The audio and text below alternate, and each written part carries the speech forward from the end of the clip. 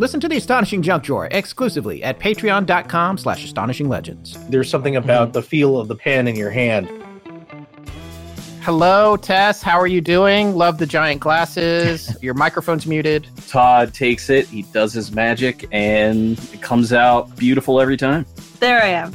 The paranormal could be a creative expression of the universe. Well, that was not me. I don't know who that guy was. It might be something you collect as a stamp as a kid or a sticker. That lady on the right there, I could not deal with that mask. It's been a little No, synchronicity machine of an episode here. Ed, roll those closing credits. Astonishing Legends would like to thank Wondrium, Squarespace, Simply Safe, Mint Mobile, Roman, Wondery, our contributors at patreon.com, and you, our listeners, for making tonight's show possible. We asked you to send in your scariest personal stories just a few weeks ago. Over 130 have come in so far, and more are arriving daily. Many of you wrote that you'd never shared them before, and if you had, it was only to a small handful of people. Think about all the paranormal stories out there in the world. You've probably heard a lot of them on our show and others. Then think about all the stories that have never been told. Tonight's legend was nearly one of those. In September 1964, a 26-year-old man named Donald Shrum went hunting with two friends in Cisco Grove, California. After spreading out to look for game, he separated from his friends and couldn't find his way back to their camp. Shrum was an experienced hunter, and as darkness began to fall, he realized that wandering around in the isolated and rugged terrain was not a good idea. Knowing that apex predators could be a threat to a man sleeping out in the open in this part of the country, he did what many hunters would do in the same scenario and decided to climb up a tree to spend the night. This would offer a modicum of protection from those predators. As he was trying to settle in for the night in the tree, he saw a search helicopter in the distance, so he signaled it for help. To his relief, it headed in his direction, but it wasn't a helicopter. It was something else, and it wasn't friendly. For the next 12 hours, Shrum was locked in a private war with beings seemingly focused on kidnapping him. He and his family kept his story quiet for decades. In fact, when he did try to find explanations for it, he wouldn't allow his name to be mentioned for over 40 years. So tonight, we'll share a legend that was nearly never made public at all. The battle at Cisco Grove.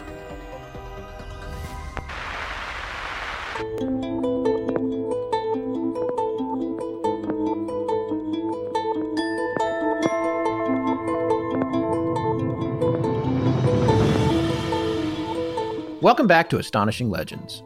I'm Scott Philbrook, and this is Forrest Burgess. I won. They didn't take me. Donald Shrum de Noe Torres and Ruben Uriarte, authors of Aliens in the Forest, the Cisco Grove UFO Encounter. Join us tonight as we look into one of the most bizarre UFO cases we've covered, the battle at Cisco Grove.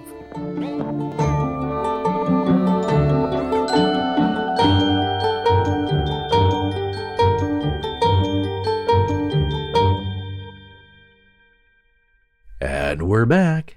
That we are, folks. If you're a patron, we hope you enjoyed our recent Junk Drawer episode with Rob Christofferson and illustrator and artist Todd Purse, where they came on and talked about their new webcomic, which is excellent. Welcome, UFO people. It is super excellent and super awesome and a lot of fun. And we had a great talk with them. And we know a lot of our listeners are artists and illustrators, people who take a lot of time doing what they do to craft it. And they want something in their earballs, and it's us. But if you're into artwork, and especially webcomics and UFOs and all that good stuff, definitely head on over to patreon.com/astonishinglegends to access the Junk Drawer shows, which, by the way, are usually presented live on video.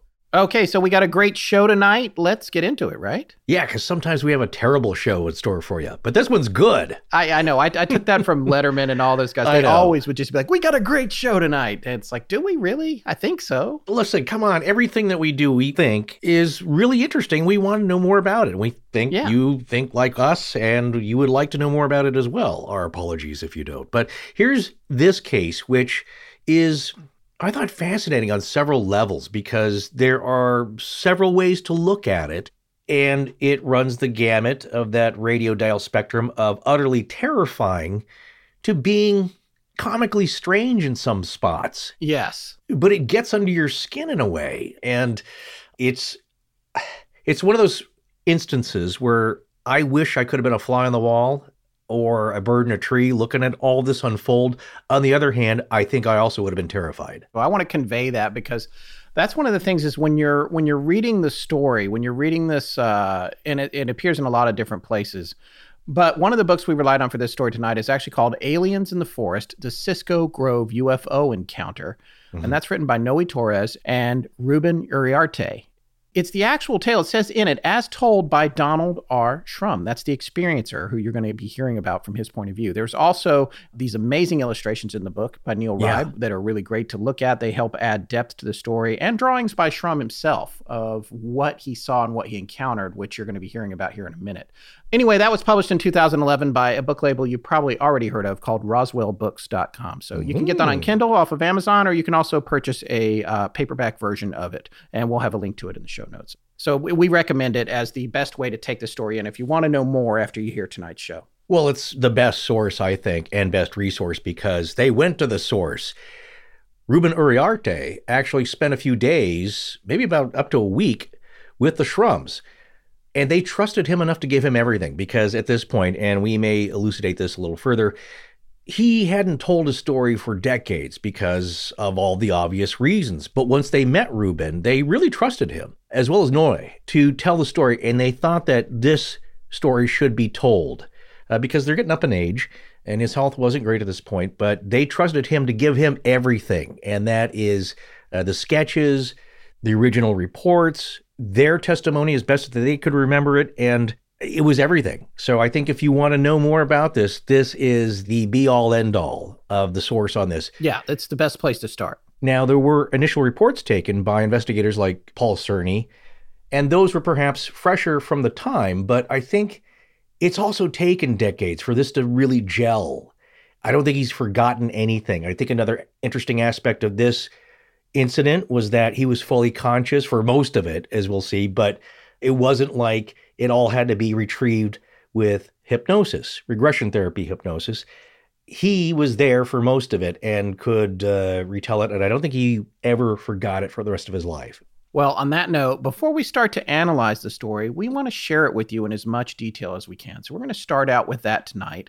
You're going to hear exactly what happened to Donald Shrum. And again, we're very lucky to have this version of the story straight from him because he's no longer with us. So it's great that this was captured by these guys and shared with the world. And it's taken from transcripts of interviews he did at the time, but also they went back and got additional information from his family and from other witnesses that they were capable of. And some of those witnesses have passed away too. All right. So the following here will be the main elements of Donald Shrum's account. In September of 1964, Donald Shrum, a welder and painter for the Aerojet General Corporation, went on a bow hunting trip with some friends, a little over an hour northeast of Sacramento, where he lived and worked. This time of year, it was illegal to hunt with a firearm, but Shrum didn't mind because he was a better shot with a bow and arrow anyway. Shrum was born in Arkansas, but when this happened, he had been working outside of Sacramento on rockets, surface-to-air missiles, and more. On this particular Friday, Shrum and his two friends, Vincent Alvarez and Tim Trueblood, left Sacramento for Cisco Grove, California, about 3/4 of the way to Lake Tahoe. Vincent Alvarez and Shrum were pretty close as friends. Trueblood worked an alternating shift from Shrum and was more acquainted with Vincent than Don. But Tim and Don were both missile painters at Aerojet at this time, where all three worked. Everyone was in a good mood and excited about the weekend. They didn't have any means of electronic communication, so when they set out to go hunting, they stayed close enough to call out to each other. But at some point, Shrum, who we'll call Don from this point forward, found himself up on a ridge with them down below. His buddies told him to walk around and come down, but it was further than they all expected, and at some point, Shrum got a little too far away from them and became a bit disoriented. From his story, it didn't really seem like a life and death situation. Not at that point, anyway. But as it began to get dark, he realized that he was unlikely to find his way back to camp, which was only 1 or 2 miles away as the crow flies, but it was still over 2 or 3 peaks, and the area was very rugged. he would need to take shelter and at least ride the night out. As an experienced hunter, he knew his friends would come looking for him at some point, or maybe tomorrow he could make it back to the campsite. But for now, there were concerns over mountain lions, bears, coyotes, and possibly even cougars. He would need to find shelter to safely get some sleep, so he did what many hunters might have done in the same scenario. He found a suitable tree to climb. It wasn't a super large tree, but it would do. The first branch was a good 12 feet off the ground, but because it grew out of the cliffside rocks, he could use them to cheat his way up into it. The higher he got, the flimsier it became, but if anything started after him, he might have a chance at defending himself until morning. Sunset was at 7:31 p.m. that night. It would be dark by 8:30. It was darker still because the moon actually set 22 minutes before the sun, and it wouldn't rise until almost 6 a.m. the next morning. It would be very dark that night. Or would it? Somewhere between 9 and 9:30 p.m. that night, Don saw light in the sky to the north, and it was below the horizon. It seemed to be moving up and down like a flashlight, but it went up above the tree line at one point. Vincent and Tim must have gotten word to the Forest Service, and they had sent a helicopter out to look for him. It was a comforting feeling. Don knew, especially on this dark night, that he would have to signal the helicopter so they could find him. He always carried plenty of matches, so he climbed out of the evergreen he was perched in and lit some signal fires on top of 3 large rocks close by. 3 fires would signal that they were man-made and would be easier to see from a distance. According to the book, they were about 10 feet apart. Thinking the pilots might not see the fires, he began waving and yelling in the direction of the light. Finally, he caught its attention and it moved toward him. Only something was wrong. It was coming way too fast, and on top of that, it was not making any sound. In fact, it was dead silent. How could... This doesn't make any sense. It had a light on the front that was bright, a landing light or headlight or something, but it was smaller than it should be. But there was something else about the aircraft. It was black, blacker than black, almost as if it absorbed light. He couldn't really tell its full dimensions just yet. There was just this small point of light at the front. Seeing it there, hovering silently, Don knew something wasn't right. He began to get scared. He knew what modern science was capable of. After all, he worked at Aerojet in Rancho Cordova, just east of Sacramento. He welded and painted missiles, including the nuclear-armed submarine-launched UGM-27 Polaris missile. It could be launched from underwater. It was the pinnacle of aeronautic development at the time, and Don and both of his friends all worked on building them. He knew what humanity was capable of at that moment, and on that night, whatever he was looking at was clearly not built by humanity. It was fast, silent, and now curious about either him or the signal fires he had set. The tree. He had to get back to the tree. It was the only cover he had. Maybe if he got back into it, whatever was piloting this thing would forget about him and go back to whatever it was initially doing in the dark valley of the canyon below him. He returned to the tree, threw his bow into it, and started climbing. It wasn't much of a defense, but better than nothing. He had no idea what he was dealing with. He was wearing camo from head to toe, so he climbed up and froze. It was very dark inside the tree branches. He thought maybe he would go unnoticed. He didn't appear to be sure if it had seen him yet. Then the craft looped around and got much closer to Don. At that moment, it turned a bit to an angle, and Don noticed what he would describe as 3 windows on its side. Only they weren't aligned in the way you would expect. They were staggered, almost checkerboarded, but not touching. At this moment, Don realized that the distance from the small light he had first seen to the first of the 3 windows was about 50 feet, which meant the whole craft was up to 150 feet long, equivalent, as the authors of Aliens in the Forest point out, to a 14-story building on its side. The windows weren't windows as we would know them. They shimmered like aluminum foil, according to Schramm.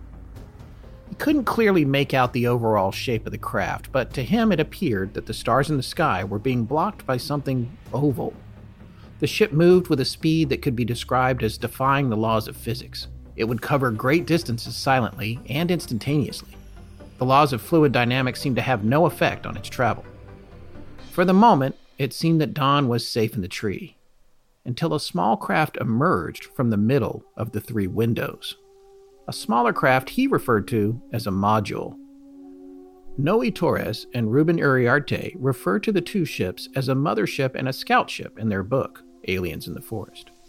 This smaller craft had what one might describe as a very typical feature of a small dome with a flashing light on top. He lost track of it after it shot out of the larger craft into the darkness, but eventually it settled up on a hill a little distance away from him. Torres and Uriarte point out that the concept of a mothership and a lander was not in the public zeitgeist and wouldn't be until 3 years later with the first Apollo mission. The smaller craft seemed to be in the distance, about a half-mile away, and it seemed to have settled down in some bushes. Then Don could clearly hear the sound of something, or several somethings, crashing through the dense brush towards him in the darkness. This went on for what seemed like 5 or 10 minutes, just getting closer and closer to him. The fear within him must have skyrocketed. Torres and Uriarte estimate the windows on the mothership's side as up to 600 square feet in size. This would define the size of the scout ship, or module as Don called it, probably large enough to carry several beings. That was if they were humanoid. And they were. One finally emerged from the brush. It was short, stocky, and wore a uniform or suit. Their faces were just black voids, but there was one thing he could make out. Large, dark, round eyes. It almost looked like they were wearing welder's goggles. Their suits or uniforms were silver or white in color, as best he could tell. Even though they seemed to be headed this way, they also seemed easily distracted by their surroundings and curious as they stopped to study flora and fauna along the way. But then the 2 beings continued towards him. A hot panic set in. It was now confirmed that whatever was going on here, it was unearthly. Don had been hunting for 10 years. He knew his way in the wild and how to protect himself. Well, against wild animals anyway. But remember, he has no firearms. He has nothing but a bow and a few arrows. And on top of that, he's trapped in a tree. How can he defend himself? Maybe it's a coincidence that they were headed towards him, but it soon became clear it wasn't. The 2 of them came directly to the base of the tree he was in and just calmly stared up at him. The large dark eyes, or welder's goggles, paralyzed him with fear. He knew now that they knew he was there. And worse, there was nowhere for him to go. He could not discern any features on their faces beyond their eyes, except possibly a nose of some kind that was lower and flatter than it should have been. That was when he heard them communicating. He said it was almost like doves cooing or owls hooting. It was easy for him to tell that they were somehow receiving messages, likely from that mother ship, because when the sounds would happen, they would take new action. Thankfully, they turned their attention back to the world around them, as if they were looking for something. More of them turned up too. There were now apparently about a half a dozen. Was this all it would be? These things were collecting samples and maybe just leaving. But he then heard a new visitor approaching. Something larger, with bright red eyes like flashlights. He called it the robot. It was coming from an entirely different direction, avoiding the dense brush that the first group had come through. He could only see the detail of the head and neck, but overall it was metallic in appearance. Its face was different. Don said it had some kind of large mouth and a hinged jaw. It moved with greater difficulty, more mechanically. Once it drew near to him, it just stopped and stood under the tree, motionless, like a cadaver dog waiting for its master's approval. Don's signal fires were nearly out, just glowing embers at this point. The robot didn't seem to care for them, so it went over and scattered the ashes with its arm. In the light of the embers, he could clearly see the robot's hand, which he later described as looking like a medieval metal gauntlet. The robot then came over to Don's tree, stood under it, slowly raised its hand to its mouth, and did something that caused a white vapor to come out and rise up through the tree to Don, 12 feet above the robot. The vapor had no smell, but whatever it was, it knocked Don out cold. He slumped over unconscious, but thankfully did not fall to the ground. Don would wake up what he took to be a few moments later, dry heaving from whatever had knocked him out. He would gather his wits, and the robot would come over and do it again, over and over. He considered this an escalation and decided to be proactive about his defense. He may not have had a gun or rifle, but he did have his bow, a 60-pound bow at that, and according to Torres and Uriarte's book, an arrow shot at close range flies at nearly the same velocity as a bullet from a rifle. He decided it was time to take measures, though, and he felt he needed to pick a target. As scared as he was, morally and ethically, he thought the smaller, more humanoid beings were not threatening him. It was all about this gas-emitting robot that kept knocking him out. He would take a shot at it, and his arrow found its mark right in the center of the robot's chest. It pushed the robot back a few feet, but bounced off its chest and, according to Don, created a bright flash of light similar to an arc welder. After that, the robot retreated 10 to 20 feet. He wound up firing all 3 of the ones he had. The same thing happened each time. The robot always returned. The smaller humanoids retreated as well. Would they return fire? He had no idea. But fortunately for him, they did not.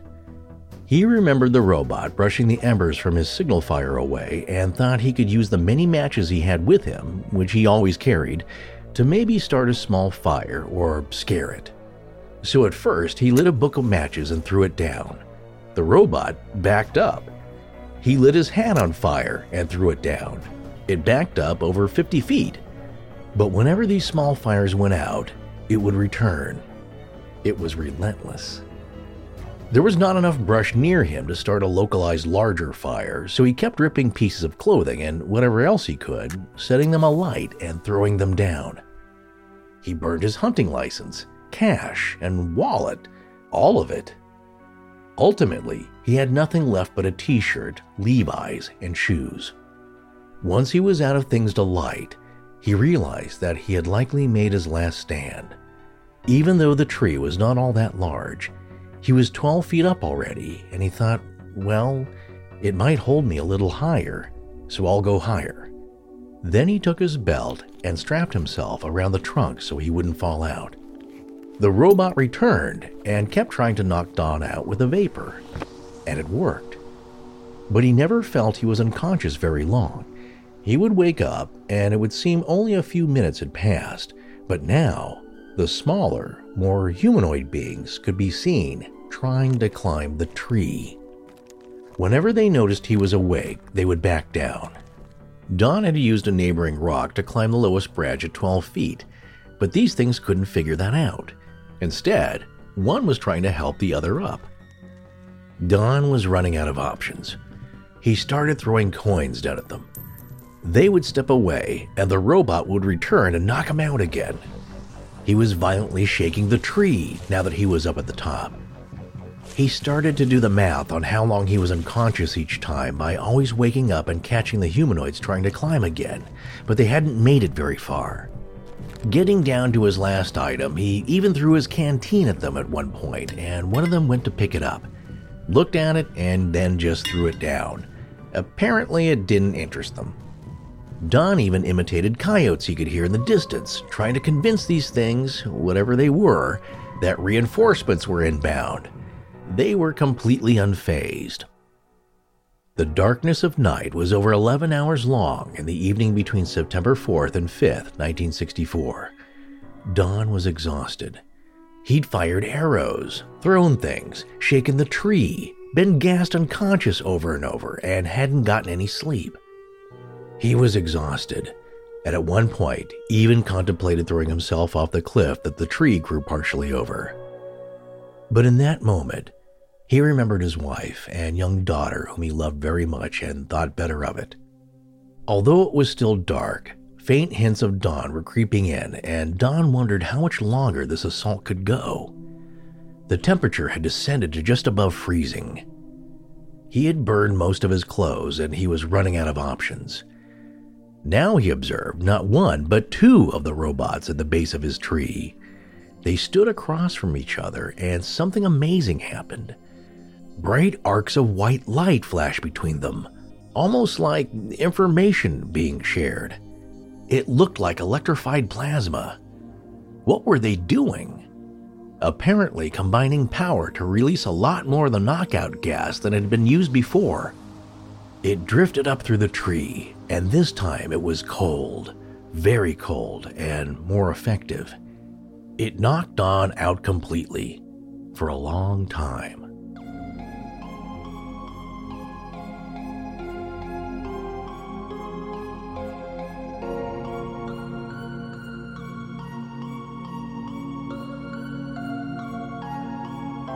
He woke up some time later.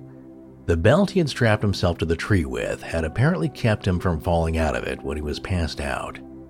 The sun was finally rising, and most importantly, he was alone.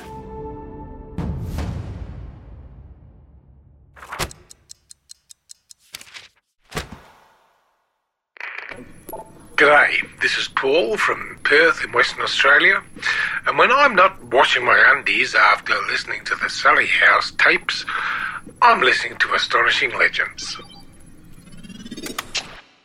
Okay, so at this point, there's some question, even in his mind, about whether or not he truly was in the tree all night. Yeah? He wondered about that for a while, because it seemed that way. He woke up, and he was alone, and he was still strapped in the way he remembered being strapped in. But, you've heard on our own show stories of people being removed and put back in bed, in cars, wherever, without their control. But it seemed like these particular aliens, or whatever they were, weren't capable of the levitation and apportation and all that kind of stuff, or they wouldn't have had such a hard time at the bottom of the tree. Yes. I mean, those are obvious things. If you take the testimony and having gone through all this and reading about what other investigators have thought about Mr. Shrum and his story, is that they're fully on board with this being an honest and authentic account.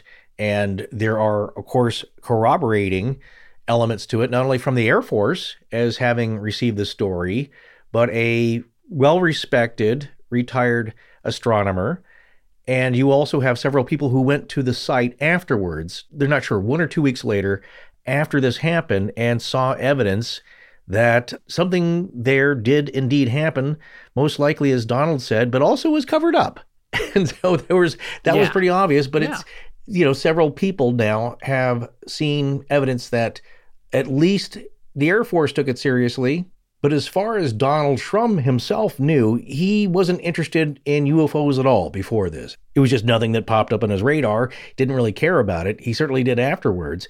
So he probably didn't know anything about missing time and being teleported through matter, as some other experiencers will have testified to later on.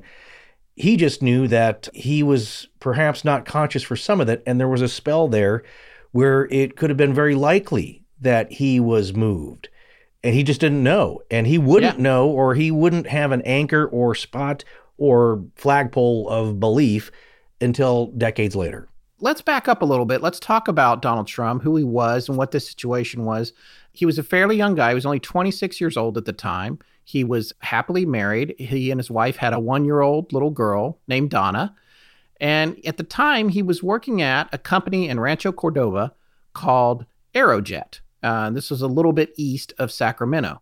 And I'm doing an old school callback to Classic AL. I want to take us on a little bit of a tangent here. All right. Ooh, wait, you talk about your weekend plans? No. It's not going to be that far off base. We did used to do that sort of thing. Well, no, look, it's related I cut to my grass today. This is going to be related to the story. This is related to the story. And it's also related to probably the Wondrium spot that you just heard. And here's what's weird about that. Forrest wrote up the outline for that spot, the initial outline for that commercial, independently of me making this discovery about Aerojet. And then we got together to record the show, and I said, hey, man, I found this crazy connection. And he was like, wait a minute. I wrote that into the Wondrium commercial. Yeah. So that was a sheer coincidence. We were working separately, and that was a coincidence. Well, the real coincidence would be me stumbling upon this new series. It was on the new series banner. And it's like, oh, yeah, I know this professor. He's really cool. We would love to have him on. Talks about everything that we talk about, spies, the occult, UFOs, and all kinds of crazy weird stuff. Professor Richard B. Spence. We've talked about him before with other weird occult and cult stuff. But here, there's an episode that's all just about the connection between UFOs and the occult. And of course, there's a bunch of wild, weird connections to this, but it also includes, this is not long after what is called the golden age of flying saucers, Right. which would have been the early 50s. 1952 was a huge year for that. So this is just a little over a decade later. Right. Here's where we get back to the connection to Aerojet, where Donald Trump and Vincent Alvarez and Tim Trueblood were all working. Aerojet was founded by a brilliant rocket scientist and physicist named Theodore von Karman in 1936. After a few years of experimentation and trying to get into the rocketry field. And in fact, they wound up needing some capital and some other, I think, access to chemical research, so that they wound up merging or being acquired by General Tire, which if you're really old, you might remember General Tires. They had a big G logo. So it became Aerojet Gen for General Tire, and those two companies worked together. So von Karman founded the company, and he is considered one of the key figures in the development of supersonic and hypersonic flight. He was a forefather of research in that area. He was a Hungarian Jewish man who had left Budapest in 1930 to both get away from Nazism and also to take a role as a director at the Guggenheim Aeronautical Laboratory at the California Institute of Technology in Pasadena. He founded Aerojet with one of his graduate students and their experimental rocketry collaborator, Jack Parsons. As Forrest has said, and we have said, Jack Parsons was an occultist and a follower of Aleister Crowley. Okay, do you want to hear my notes from the course as summary? Because I did boil them down, but we got a spot. We don't want to make them too long. Yeah. But I did take some notes from the lecture. Would you like to hear them? Yeah, sure. Okay, then. Well, this is from the new series, and you can find it if you go to wondrium.com/legends. And it's called Secrets of the Occult. And the professor is, as we said, Richard B. Spence. And it's not just about UFOs. It's every aspect of the occult. If you like any of this kind of stuff, it's all fascinating. I'm going to watch every one of these. But for right now, I was more focused on the connection between UFOs and the occult. And there seems to have always been one. It is inextricable. Now, as Professor Spence says, is that UFOs as objects could be debatable. That's one thing. Do they exist? Right. But connected to that, of course, and separate, but also part of it is the phenomenon. And that's always what we talk about, how people react to this. How do they get into this? What do they believe? That's the phenomenon part. So there's a huge psychological and sociological aspect to this. How do people behave? That's why we always look at this. Well, a lot of that is delving into the occult. And when you lay it out, like, it's always been connected. So here's a rundown of my notes from the lecture number 12, UFOs and the Occult. And speaking directly to this, I thought that this is interesting. In occultism, one must be worthy of enlightenment. And so during the Golden Age, you had the Four Georges, as we said in the spot. And in 1946, the year probably leading into 1947, as you know, that was a huge year. Roswell, June 1947, Kenneth Arnold had his storied sighting near Mount Rainier of the, I believe, 9 crescent-shaped objects, which he said were kind of bouncing and skipping off the atmosphere there. But as it was reported, they misreported them as flying saucers, which they really weren't. But that term stuck, and that's how we know them as flying saucers. But even Arnold, I believe, he came to believe that those objects may be somewhat biological, that they might be creatures in and of themselves. If you look at the movie AI with Spielberg, those were robots, but they're kind of sentient, and they've evolved to the point where, well, they're beings. And maybe they have their own needs, their physical needs. But getting back to 1946 and 47, in 1946, John Jack Whiteside Parsons, as you said, a follower of Aleister Crowley, along with his buddy at the time, L. Ron Hubbard, who was a naval officer, I think retired, but by that point, they were friends, and it was Parsons who tried to incarnate or manifest the goddess Babylon, the Scarlet Woman of Revelation. because I think he was lonely and wanted a girlfriend. So there's a whole other weird story. And first learned about this, back in the 80s, late 80s. There's a book by Mike Davis called City of Quartz. It's just fascinating stuff. It's a thick read, but it's got a lot of juicy stuff in it. Well, Parsons ends up meeting a redhead named Marjorie Cameron. And he starts to believe that maybe she is the one who is the Scarlet Woman, an incarnation of Babylon.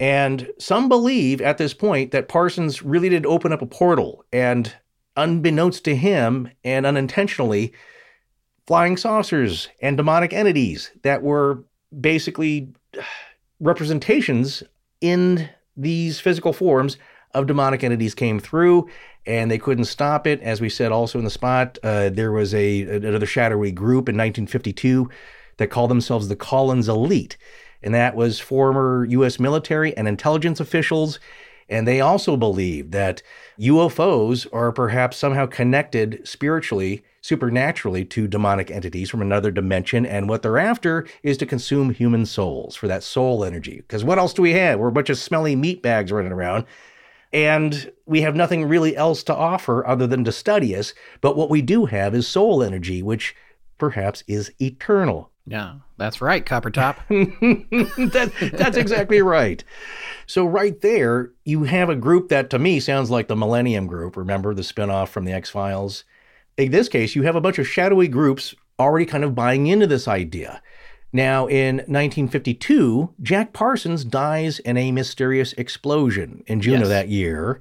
It's not known. Some people believe that he was assassinated because he had a lot of secrets, a lot of knowledge, and seemed a bit kooky. Yeah, well, there was speculation that he was playing with fulminant mercury and he dropped it and his hands were sweaty. But then the people that knew him said he actually worked in a very safe environment. He was very clinical. Here's what's interesting. He was only 37 years old. After the explosion, he was found mortally wounded. Several limbs were gone. He had a hole in his face, but he was alive. Yeah. And they took him to the hospital and he died 37 minutes later. So 37 years old, died 37 minutes later. There's a lot of strangeness there with Mr. Parsons, the co-founder of JPL. Yeah, I mean, brilliant guy, just was into a lot of strange things, and they don't really care for that on the military side because it's a lot of money and it's a lot of people's safety and defense capabilities. So you could say perhaps that they were worried about him. It's time to take him out. If you're of a mind of that kind of conspiracy, well, here's the other strange thing. Again, a lot happens in 1952. It's a weird year where so much of golden age of UFO kind of stuff is happening, but also occultism. And in that same year, there's a huge flap of UFOs swarming Washington, D.C. Now, Marjorie Cameron, remember the girlfriend of Jack, but Marjorie Cameron interprets the swarm, the flap here, as cosmic acknowledgement of Parsons' death, as Professor Spence alludes to. And here's the weird thing. She becomes friends with George Van Tassel, another one of the four Georges, of the golden age of flying saucers. And all these guys started sharing information and they all kind of dabbled in the occult. And so people started wondering, did Parsons open up some kind of portal? Is there a weird connection? Because all this weird stuff's happening around his death and the things that he was dabbling in and rockets and just, it's very rich. Well, there you go. And so that is one of the co-founders of JPL. He's connected to von Karman, who we mentioned, who founded Aerojet that Don Schrum and his two buddies all worked for. So by the time this story happened, Aerojet was nearly 30 years old. In the final oddity, von Karman was also part of a group of prominent Hungarian scientists jokingly referred to as the Martians. And so check this out. This was a joke made by Hungarian, German, American physicist Leo Szilard in a book by Georgy Marx called The Voice of the Martians. Now, you might remember we covered the Fermi paradox back in episode 22 of our show back in August of 2015, which basically says if there are aliens, why aren't they here? If you do the math, they should be out there. They should have gotten here. Szilard's reply to this in Marx's book was, quote, "They are among us, but they call themselves Hungarians," end quote. So that was a joke. So Marx backed up the joke by saying that von Karman and a few of his Hungarian compatriots' names could not be found in Budapest, but they all had craters named after them on the moon. Yeah. And in fact, von Karman has one named after him on Mars. I think we've also mentioned physicist Leo Szilard in our Nazi Bell episode. If you remember, and I'm just going off the top of, at the bottom of my memory, Szilard was good friends with Albert Einstein. And That's right. No one would take Szilard seriously when he said, hey, you got to look into this. You got to step up your nuclear research because the Nazis are really working hard on this. And nobody took it seriously. They didn't think they had the power or the capability. But finally, he was able to convince Einstein, who was able to convince President Roosevelt. And then that's when they took it seriously. And that's when, you got Operation Paperclip or whatever. It's all connected. There you go. Yeah. So, yeah, fascinating time in history, certainly. The long and short of all this is that the Martians were basically a super brilliant, nerdy rat pack of Hungarian rocket scientists. I just thought that was interesting in tangent, but it connects this idea of Martians and UFOs and Aleister Crowley. All of this stuff is in this big soup. And now you've just connected it. I forgot, because you're right. I forgot about the connection to the Nazi Bell. Yeah. Really, it's a small world, we'll say. There's also a connection to that other story, Orfeo Angelucci. That's right. Yeah. Because he also worked at a aerospace company. That's right. Yeah, Skunk Works at Lockheed, Burbank, not too far from my neighborhood, all that going down in a similar fashion. He's also a worker there. I think he worked in also something kind of toxic, which was the Lucite, Lexan, plexiglass. That's it. Yeah, the bubbles that covered the gunner stations on these bombers. And so it was also very highly toxic. There's a lot of strange parallels, especially with two people who had no connection to each other at all. Right. Torres and Uriarte's book points out something interesting about what working at Aerojet was like, though. It was dangerous, as Forrest was just talking about. They all were inhaling incredibly unhealthy amounts of trichloroethylene, or TCE. Right. This could lead to lifelong health problems for everyone that worked there and even their significant others. In fact, Aerojet's location in Rancho Cordova is an EPA Superfund site responsible for catastrophic damage to the water table in the area. Right. 5,900 acres are contaminated. Aerojet disposed of unknown quantities of hazardous waste, including TCE and other rocket propellant chemicals. 27 square miles of groundwater there is undrinkable. And in order to put it right, I think back in 2011, they were ordered to pay $60 million to mitigate it. And they have to purify 25 million gallons of water a day to keep it from encroaching further into the local water supply. So it's a mess.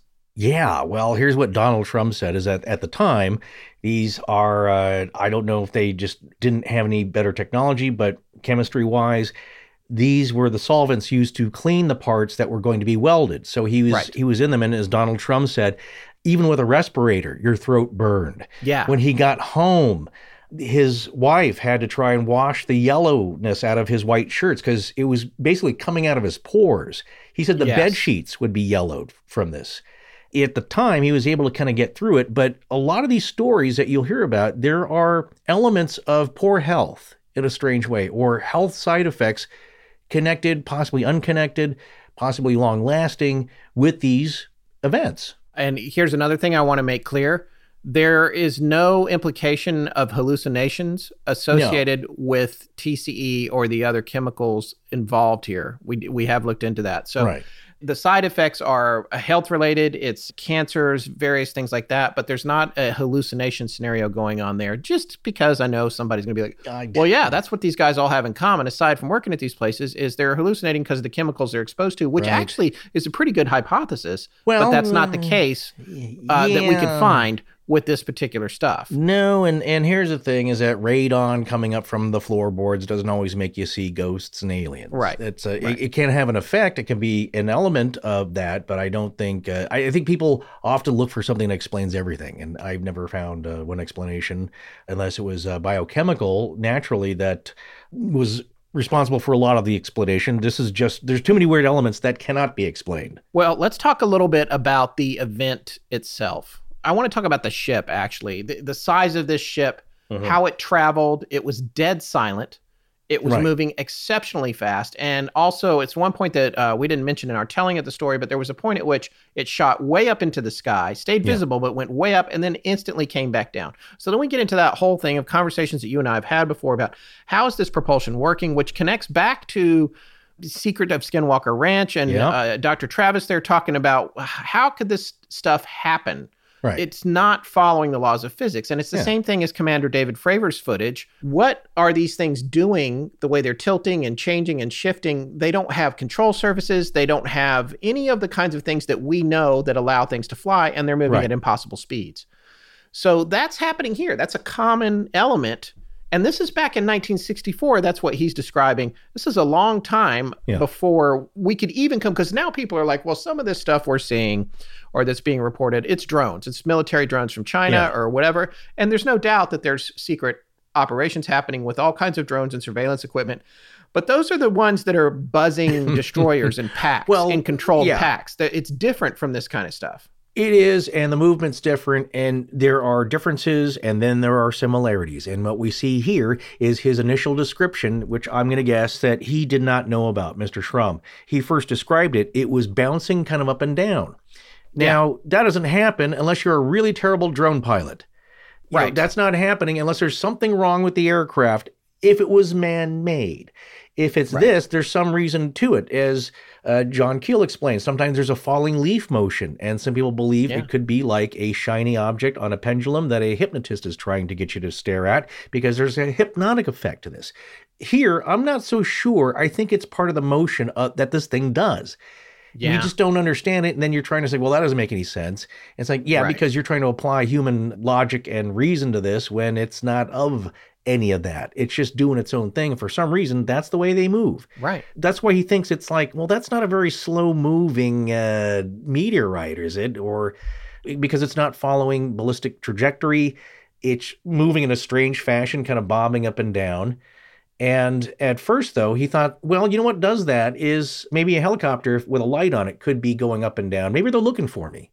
But unfortunately, that's not what it was. And then when the ship came over, let's talk about that, because at the first point, the ship comes over and he's like, oh, this isn't good. He gets back in the tree. It comes around to an angle where he can see it. Right. And he describes seeing it in the moonlight, which we'll talk about later. And he sees these windows, and these windows are huge on the side of it. They're like 30 by 20 feet. Yeah, 30 feet tall, about 20 feet width-wise, and maybe 10 feet or more between each other. Now, if you want to picture how they were laid out, because, again, we've seen the illustrations here, imagine the photos that people put up on the staircase wall, on the wall. It's like they're that's a good analogy. That's what I thought, because they're big, but they're kind of stepped at an angle here, but all, they're square. They would be square with the banister. So that's what he sees at first. And the way he describes it is that they were shimmering. And this is what's interesting, is that in the book, he will say that, like if you took a piece of foil and you waved it near the campfire, the way that the light would bounce and play off of it, that's what he described it as shimmering. And here's what I found interesting, if you want to go that far and think about the tech, is that a ship that would have to fit those dimensions and no larger, as he described, maybe something that could seat 6 beings, occupants, came out of it, and it would have to pass a plane. It wasn't Indrid Cold's rusty lantern UFO that had the squeaky car door. This thing passed through a membrane of some kind, which would have to stand space travel or whatever was coming out. Basically, it was very bright, and he just saw this thing drop down quickly, and he didn't know what it was, because again, it's very dark. He just sees this object kind of fall out and go down the side of the ravine. And of course, you got to imagine like his state of mind. It's like, what is all this? This is not, he knows rockets. He's kind of in this world. He knows metals. He's probably not bad at judging dimensions too, because he's routinely working around larger transportation devices where he has to stand nearby and weld and put together and take apart and all that stuff. So that's absolutely true. He's a trained observer, as you like to say. Yes. Well, yes, that's the technical term, but he's also welding. You're talking about rocket engines for Saturn, the Gemini missions, the thrust boxes or whatever creates the thruster. That's what he worked on, as well as welding and painting. So he's got intimate knowledge of at least human space devices. Yes. So a lot more than me. He has a lot better judgment on this than I would.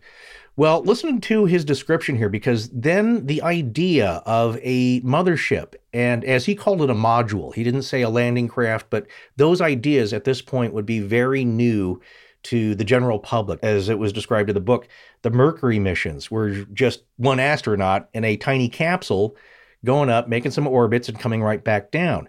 You wouldn't have a concept of like the lunar lander yet, where you have a command module that separates, you have a landing module, and then they join up again. But that's kind of what this is. So listen to this, because it not only involves the motion, but a form of communication and a form, you could say, of tethering. So this is from page 31. Quote, I sat there and watched it. It must be 4 or 5 minutes or so, and then something came out of the second panel, and all I could see was a kind of flash. Something went straight down the hill, Shrum said. What he had just observed was the middle panel of the 3 suddenly flaring or flashing, almost like something taking a flash picture. Then, immediately after the flash, a dark object seemed to fall away from the panel, moving quickly down into the canyon below and disappearing into the darkness. It soon became clear to the witness that this second object was a smaller UFO, which we will refer to as a, quote, scout ship. Shrum called it a module. It could also be called a lander. Like the mothership it came out of, the new vehicle moved in absolute silence, displaying technologies of speed and stealth that were beyond any known to mankind.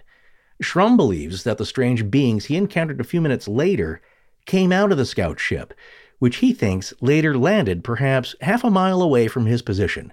Shrum later explained, quote, it went pretty fast. I saw a big flash of light as it left. I couldn't tell what it was. I just saw a dark object shoot right down, and there was a flash when it came out.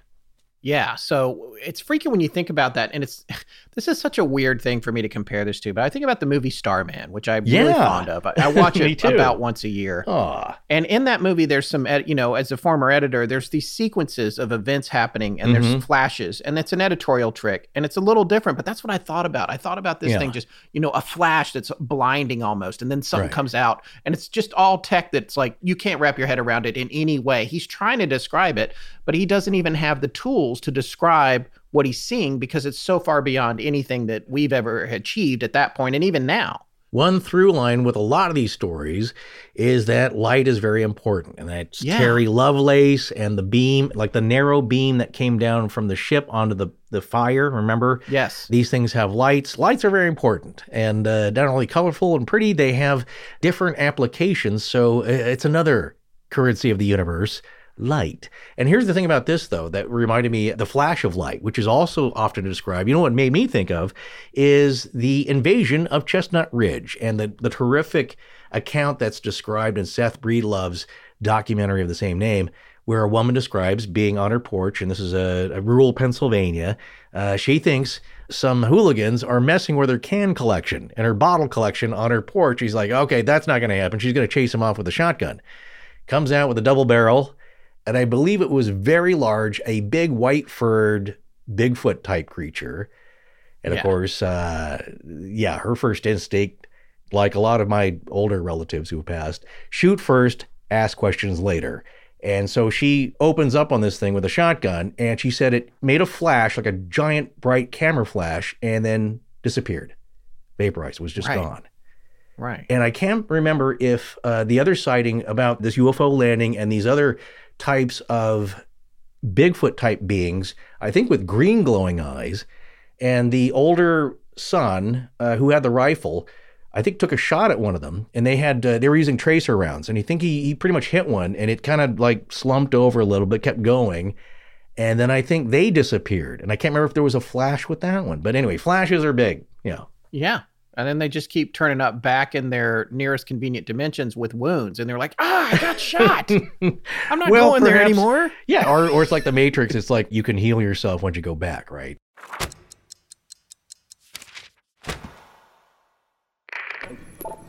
This is Jennifer. Thank you for listening to Astonishing Legends. Let's get back to the show. Well, I want to talk a little bit about these beings, too. And why is there two types of beings? I call them the little guys, and the book goes out of its way to point out in a couple of places that he's not really sure that the first ones that came were shorter than the robot ones. But there seems to be an implication that maybe it was that way. And he explains this, and this makes sense. So this is another one of the things that I think lends to the veracity of the story. He talks about how he's 12 feet up in the tree, and these things are down below him. He's got a pretty good height. It's not super high, but he's up high enough that it's difficult looking down on them to determine how tall they are. because he's looking down on them. It's like when you go on Google Earth and you look at trees, it's like the satellites, Sure. you're looking kind of down the tree. So he wasn't really sure that the robot ones were bigger than these other humanoid ones. But you got these two types. You got the first ones, they're coming through the shrubs for 5 or 10 minutes, making these terrifying noises as they're getting closer and closer to him. He can't tell whether they're wearing masks or it's a spacesuit or whatever, but they've got these goggles or big black saucer eyes. But they seem to be, it seems like, relatively organic creatures wearing a suit, which would imply that maybe they can't just walk around naked on Earth because it doesn't agree with their biological makeup.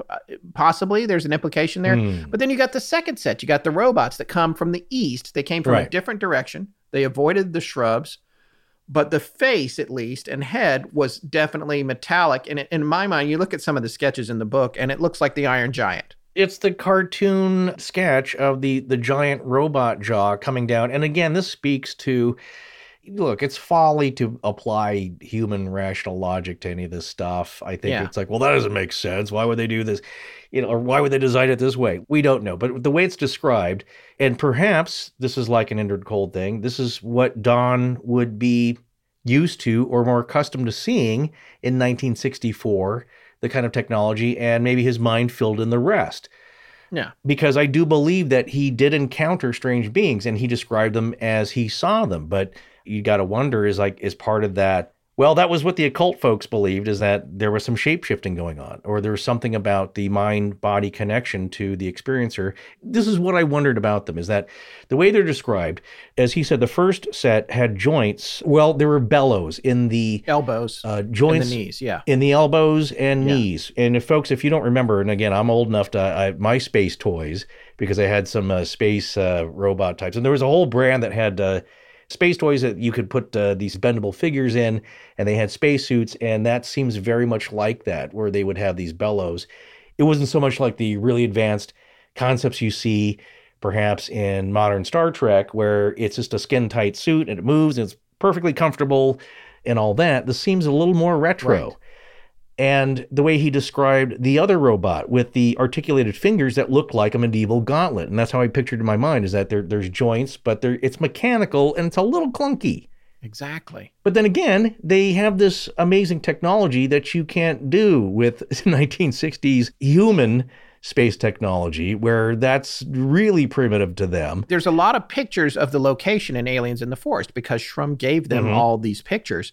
And when you look at that terrain, that is not going to be easy to walk through in some crazy suit. I'm just telling you, as somebody who's hiked on that kind of terrain, it's hard to do in the best hiking boots you've got. I mean, it's like you're going to twist your ankle. You're going to all kinds of problems are going to be happening, and I will call back to that when people say, oh, well, it was a group of kids. It was whatever. We'll talk about that later. But you can't just go traipsing around in this kind of terrain, especially in some big, bulky, crazy suit. And here's the other thing that kind of was strange, and it made me think that whatever the first pair or the first being was also some type of android or some type of humanoid, not fully biological, right? Not a wimpy flesh and blood creature like myself that would get all scratched up and start to whimper.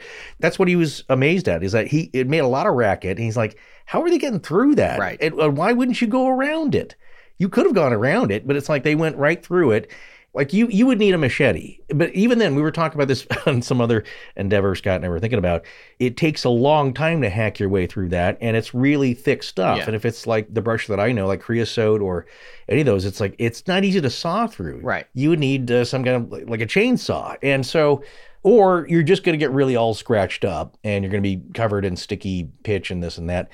But they managed to do it. Now, what's interesting is that, as he said, perhaps that information of okay, that wasn't too smart, fellas.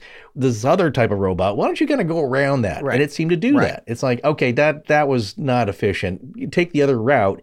It doesn't go far out of its way, but it avoids the really thick brush down in the canyon. Well, and the other thing about these ones, and I'm just going to call them the shorter ones, whether they were shorter or not, but the first ones that showed up, is that they were very aloof. They were very focused on their investigation, and they seemed to be really interested in the manzanita bushes that were in the area, which is not a rare plant in California, although there are versions of it that are extremely rare. So one is so rare that they found it at the Presidio and they don't tell anyone where it is. It's like one of the rarest plants on Earth. But when you look up manzanita, this actually was under a section about them on the internet. I think this was on Wikipedia. Just listen to ways that they're used in folk medicine. Native Americans in Northern California make a tisane, hopefully I'm saying that right, Tisane. I hope it's like a tincture. Yeah, like a tincture from manzanita leaves to treat poison oak rash. Oh. The leaves contain chemicals with a mildly disinfectant quality and can be used for mild urinary tract infections. Oh. The berries of the tree can be turned into a cider by mashing, pouring an equal amount of water over the paste, and then straining it. In Native American cultures, this cider is then used to treat stomach ailments and promote appetite. The berries have also been used to treat bronchitis and kidney problems.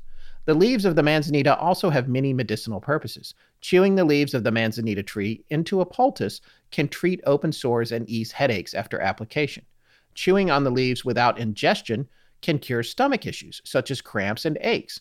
Infusion of the leaves can also treat ailments such as diarrhea and severe colds. I love all that. Yeah, so maybe these guys came down. One of them's got a UTI. The other one's got diarrhea. Come on They're like, now. we are so far from home. It would be more of a Rust thing. Yeah, it would be like Bender. We need some help the here. robot. Because that's why they're like, wait, what's that thing in the tree? And it's like, are you Carl? I got to go. I got to find something now. We got to get this dealt with. Very uncomfortable. I cannot sit for the next 130 million miles. But here's the thing. We are doing the same thing in the rainforests of Brazil. There are so many botanical things we don't have no idea about that occur naturally. And we're doing it to our own unknown places. And so that's, again, this is the scene in E.T. where the cute little E.T.s are bumping around and collecting plants and then putting it, and then, one gets separated. Yeah, it's also a scene in Rob Christopherson and Todd Purse's webcomic, Welcome UFO People, which you guys should check out on their Patreons. We talked about it on our last junk drawer. If you didn't hear that, you wouldn't have heard that if you're not a patron of us, but we're telling you to look for Welcome UFO People on the internet because it's really great. Because there's one of those that portrays these little robots running around, picking flowers and, going back to their ship and taking the flowers. That's a lot less terrifying than this one. And that I would say that this is all very weird. And then it takes a turn because you're observing something very strange. But it's that moment in every case, especially every horror movie, like something weird's going on, and then they turn and they look at you, and then you know that they've noticed you, and now their attention is on you.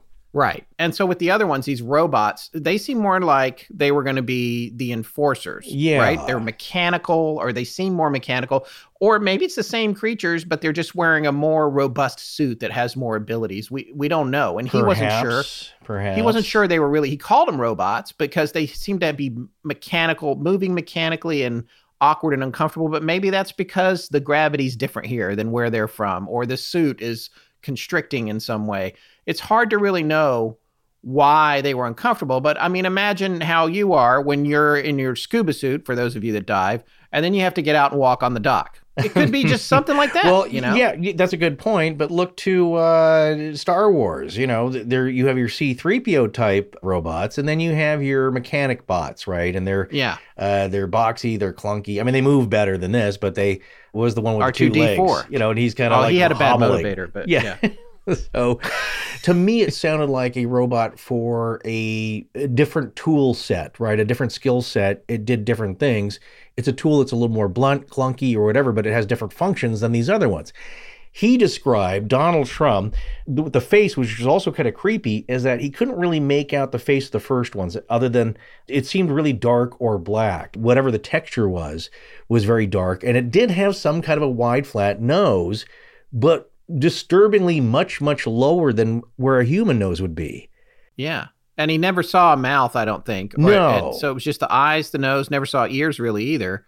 And it was the eyes that would creep him out for the rest of his life, too, and his horrible nightmares that he would have. Yeah. Just saying those eyes, that's not possible. And just, yeah. And the other thing about the robots is they would go to a certain point, and then they would just stop and stand there, sometimes right under the tree, and they'd just stand there doing nothing. Awaiting an order, maybe? Yeah, that's the impression I got. So the impression you get is it's not like the Queen's Guard. It's not a matter of discipline. Look at me. I'm standing perfectly still. I don't care if you mess with my hat. It's more like this is a program. It's a computer, And right now, it doesn't have any code to run. Right. So it's just going to chill until you download a new set of orders to it. Right. Now, it could be biomechanical, and maybe both were, because the other one did sound more mechanical. These sound maybe perhaps a hybrid. Again, something that is part flesh, part grown. Call it flesh over a metal skeleton, however you want to describe it. But you're right. And the way that it was described by Donald is that it seemed like to him that somebody was up in the mothership or whatever observing and just saying like, okay, hold tight. We're going to come up with a plan here. Yeah. So, yeah. And then be like, well, what do you think you should do? Like, yeah, they're thumbing through a 3-ring binder like in the Apollo mission. Should we get the guy? Get the guy? Yeah, get the guy. Okay. All right. Why don't you try and grab the guy? And then it's like, oh, okay. And then they That's start your plan? Get her? Okay. Yeah, that's the whole thing. And the other thing is with the robots, they had reddish orange eyes, like the Mothman. Right. I don't want to try to compare it to everything because it's like, it had red eyes. Mothman. Oh, this, whatever. But like, it does make you wonder those common elements. And then the communication, the sounding like birds. So this brings a big question for me, by the way. Why do they look like people? Torso, head, neck, arms, legs, hands, but they talk like birds. What's going on there? Are you a bird? Are you a person? What are you?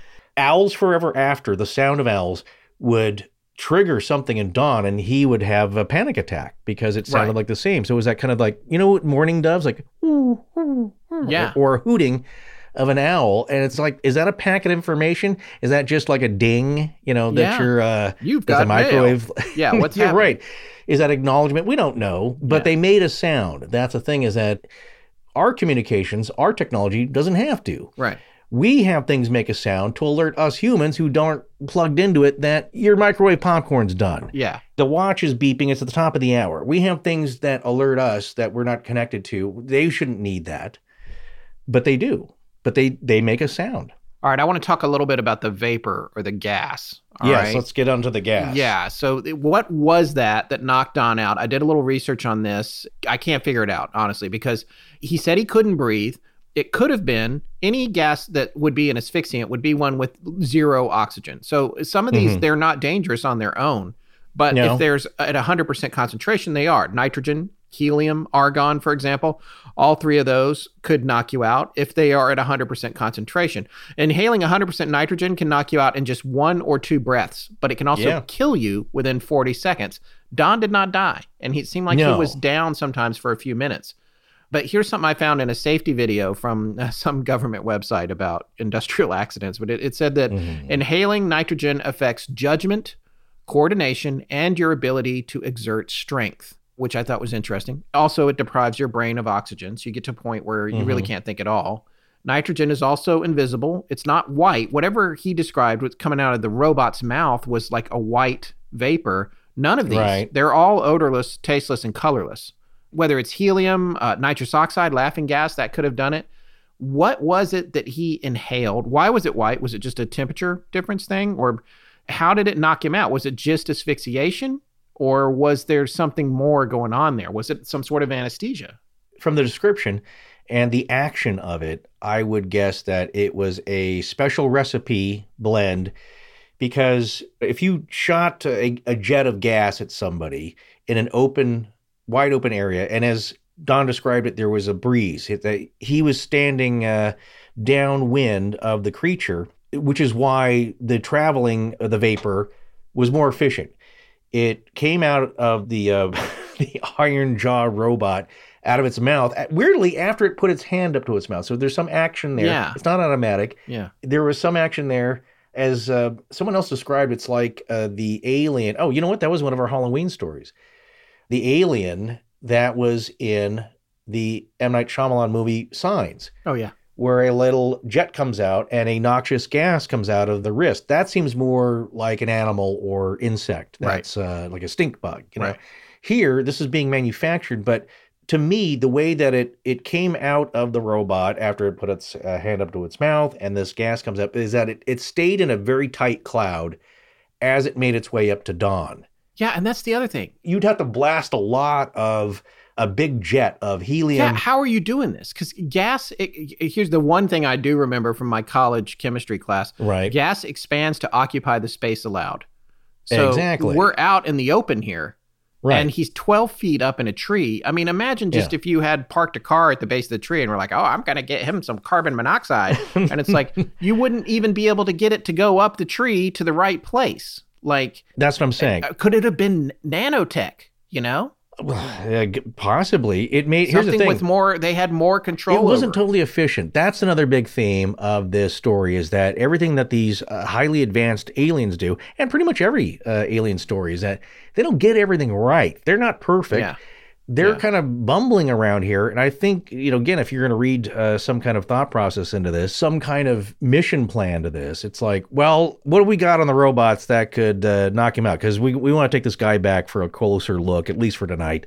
We got this gas. Let's try that. It's a little bit like Hitchhiker's Guide, isn't it? It's like we've got this amazing tech, but we don't really know how to use it or how it's going to work in this scenario. Good example here. Like, is it the Vogons who have like these laser, these weapons on their chest, but they're horrible shots.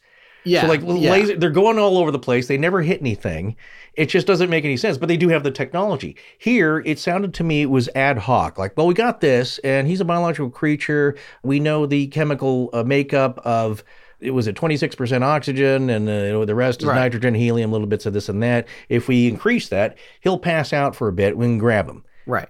Because it didn't totally work, and they didn't have any other plan. Let's keep trying this. Let's just do this over and over. Yeah, maybe he'll get tired, or maybe he'll just fall out of the tree, or maybe 9's his limit on Schnitzengruben, and he's going to fall out of the tree, and they'll grab him. Whatever it was, it was pretty clunky, but that's all they had, because they're not from here. Speaking of not being from here, here's another thing that I thought was interesting that Torres and Uriarte brought up in their book, Aliens in the Forest, was the fact that when he found himself alone the next morning, he climbed down out of the tree. He's trying to figure out if it's safe to get out of there. Right. He noticed that the coins that he had thrown down as one of the many distractions and things he was trying to throw at them to get them to go away were gone. The coins were gone. Other stuff was there. There was other debris there. His canteen was there. Other stuff that he had thrown down, remnants of his burnt hat, whatever.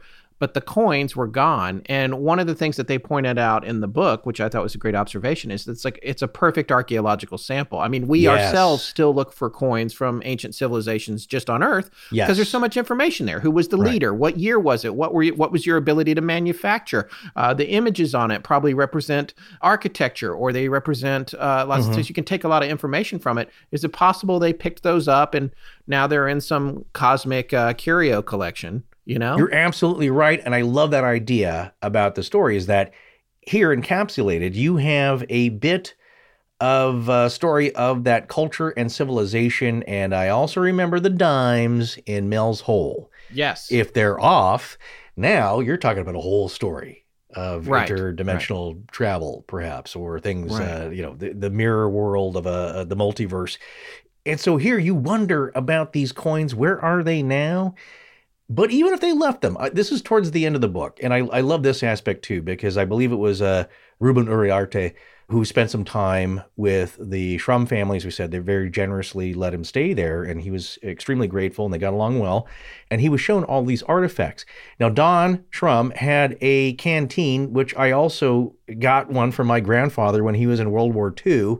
Yes. I used to go camping with it. I'd play around the yard. It's one of those World War II U.S. Army GI issue canteens. It fits in at this time, it was kind of a liner that snaps over the top. You've seen them, and it's got the little cap on the chain. Yeah, like and it's got a little curved holster kind of situation. Yes, right. It's got a kidney-shaped thing, because it molds to your body. That fit in the can, and basically you could heat or eat out of it. And that was, or drink out of it. And that was the cup with the handle, that U-shaped handle folded around. So the point here, though, is that he threw that at these creatures. And I don't know if it, at the time, hit a sharp rock, but Don had to repair it. And of course, remember, he's a welder. So he repaired the aluminum. But Ruben's holding this thing. He's like, man, this is freaking me out. This thing, because he totally believed him. He thought, these people are genuine. Everything happened as he said it did. He's holding something that was touched by a creature that is not from this world. Yeah.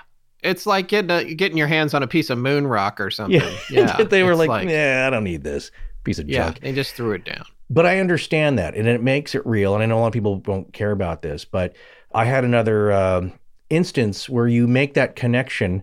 And I believe I've told this story before, but we've been to museums and you see old artifacts, and you can't touch them, but they're behind glass on display. And this was an Egyptian display. And it's like, it was all very cool. I love, ancient Egyptian stuff. I love the time periods and reading the cards and getting a sense of history. But it wasn't until I got to this display where they found in a tomb, and it was just the wicker furniture, the rattan furniture from the royal family. Yeah. And it was cute because, of course, they had the one for the adults, and they had this little tiny chair, probably about a foot high, made out of that rattan or reeds, and a little bit elaborate, but not ornate, not like you see in the movies. And that's all kind of cool. And what I realized, though, is I looked down at the handles, and it was varnished. They varnished them at the time. They had a form of shellac. And the armrests had been worn down where the hands would be, and it had worn off the varnish, the shellac. Yeah. And I thought, this was a chair for the granddaughter of the pharaoh, and it was her little hands that wore down those armrests.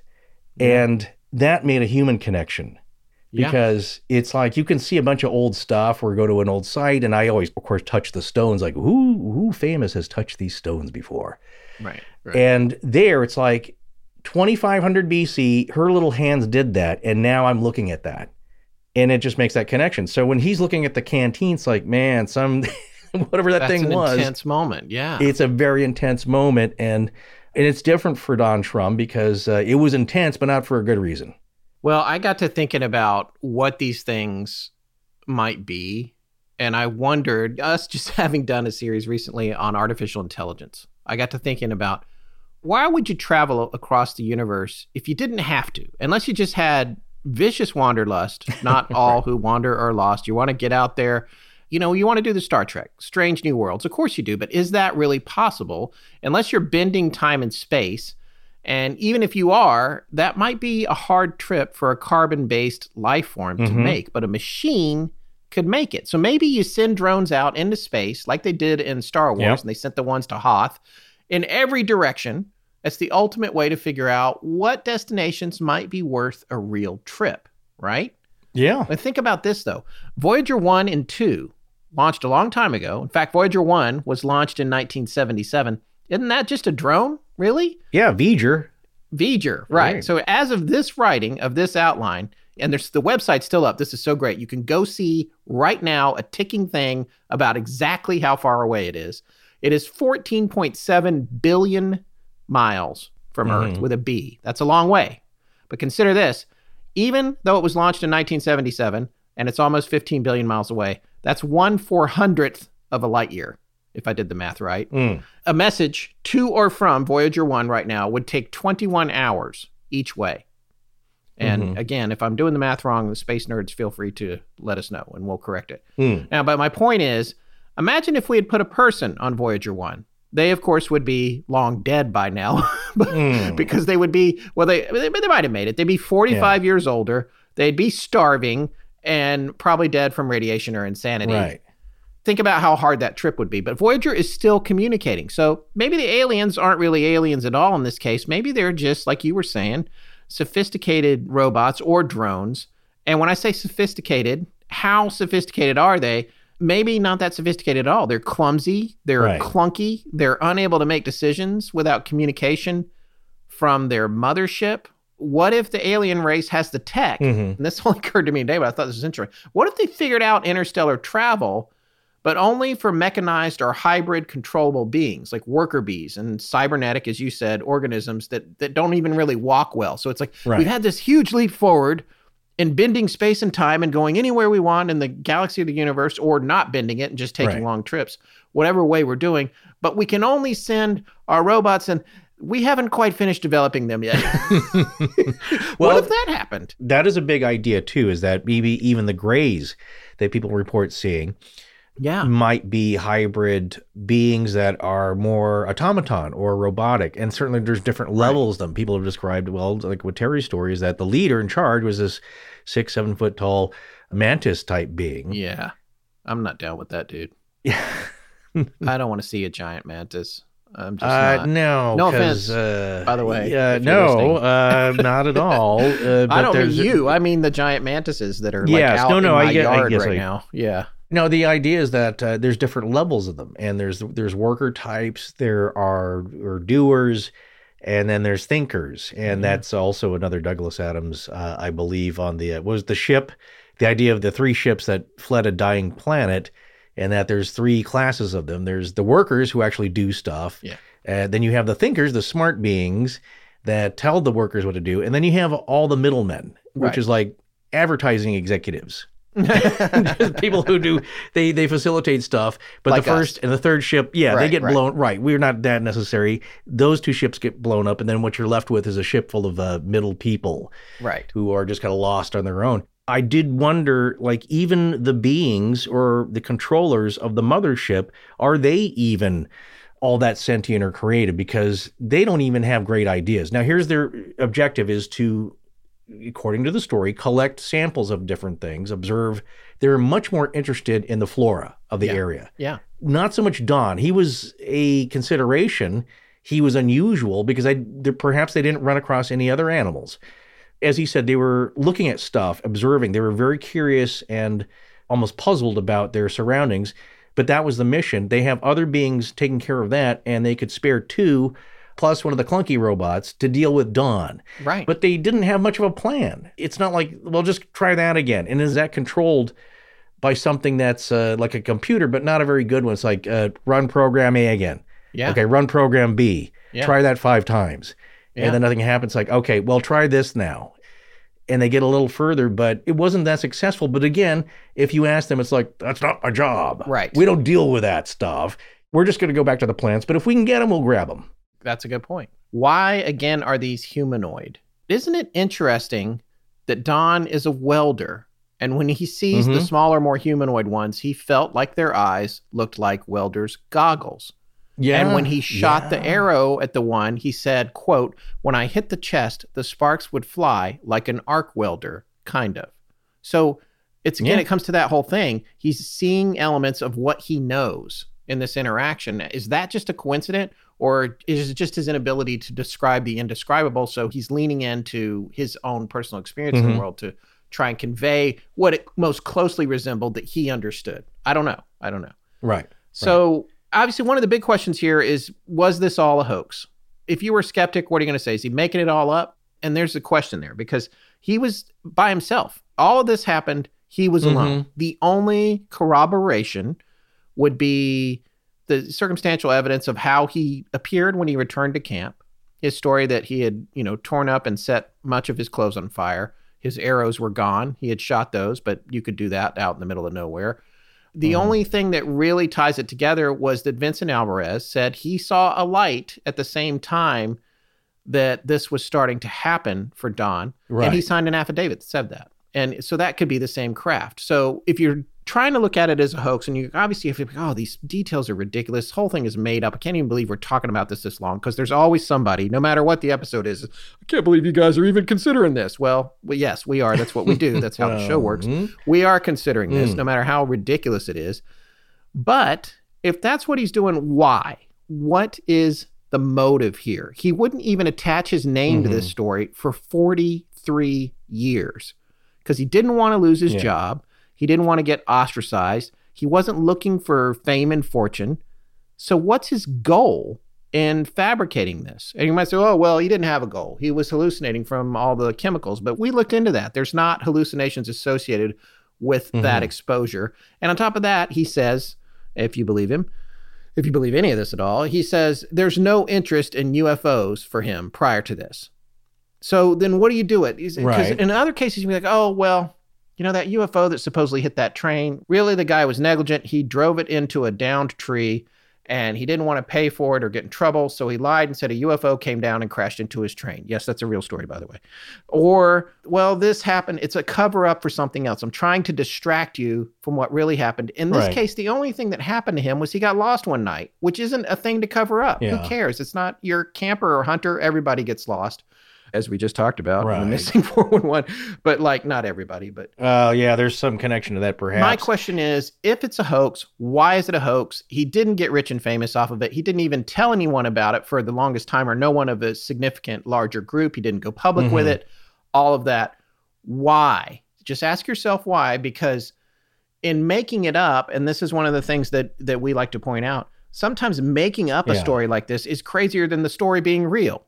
if you're not going to buy into it, there's no amount of explanation or connections you can make. So that's kind of fruitless. Why do it? You look to the Travis Walton fire in the sky incident, right? Yes. And the foreman of that logging group, and I believe it was Glass, who was the investigator. And actually, they kind of rubs me the wrong way, but I think he offered $10,000 to the youngest guy of the group to just tell me it's all a hoax, because he got obsessed with trying to prove this was all fake. Which is kind of weird and a bit unscrupulous and unsavory on many levels. But he tried to explain it away as like, well, they were behind on their government forestry contract. So this was a risky but elaborate way to get out of that or give them some time so they could meet the deadline and still cash in, just saying, like, well, one of our guys got abducted. It's like, that's your plan? I mean, people come up with weird kind of stuff, but regardless, that case had a more fitting goal of like, okay, well, that's more believable because that was a lot of money to them. So they got to come up with something kind of crazy that can't be proven or disproven to kind of extend that contract and get them out of it so that they can still make their money. Here, he didn't tell anybody for a long time, other than there was a retired astronomy professor named Victor W. Killick, who I believe was the first outside of Judy, the wife, who knew about this story. And of course, he told his story to his two buddies, Vincent Alvarez and Tim Trueblood, who saw him. He was right there. They saw what kind of condition he was in, and they believed him. And it was Tim Trueblood who just decided he's never going to speak about this again. But Victor confirmed the story, at least with the light in the sky and just how odd it behaved. But he saw his buddy right there, and they took care of him. And he was asleep in that tent recovering for the next 6 hours. And they would all go back later.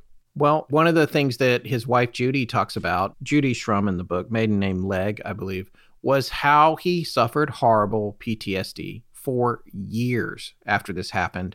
He would wake up in the middle of the night just going, those eyes. That is PTSD right there, because it's like it's taking him back to that moment. She said that if he was out in a yard or camping after that, which he did continue to camp some, we'll talk about that in a second, but he would, and he heard an owl, he would bristle. He would get upset when he heard the owl, which was reminding him of the communications he heard. And she also added that whenever he went hunting, he was always back to his camp well before dark after that point. He was never out after dark. Yeah. She details accounts of his fear and how long it lingered after the event in Torres and Uriarte's book. She even recalls a night that they were camping with friends, including Vincent Alvarez and his wife, and Don became alarmingly quiet. He told Judy, his wife, that his ears had started buzzing, and he looked up to a ridge in the distance and he saw some unusual lights in the sky, and he felt they were coming for him. She later found him when they went into their tent, putting a loaded handgun under his pillow. She had never seen him do that. So if this is all a hoax, he is really playing it out. He is committed to his role with his own wife, presumably years later, whenever they're outside. All the details that he said from his first story, there are still those same details are affecting him in a PTSD kind of way. He would do that a lot. He would get this faraway look, and he'd look up, and she knew that he was experiencing this buzzing in his ears, thinking that they were around. And that one time they just by chance, and this is also odd, but they happened to end up living next to his good friend, the Alvarez family. Right. And one time he got that look and he had that buzzing in his ears. They all see the larger light with the smaller light following, which is pretty much what he saw. Right. Making those unusual behaviors. And so, that's when I wondered, is he somehow still connected to whatever this phenomenon or these craft are, or are they back? Are they always around? Yeah, are they always around? That's pretty much what he saw, is that it's a larger craft with a light. And again, as he first described seeing them, he thought it was a small, bright light, and he just realized, well, that's more than like a headlight. This thing is not so much oval, it's cigar-shaped, and it has kind of a light beam headlight on it. And the smaller craft had the typical silvery dome with the blinking light on top of that. Right. And so they all see it. So there's also some other kind of confirmation from other people, too. Yeah. It's not just Don saying all of this.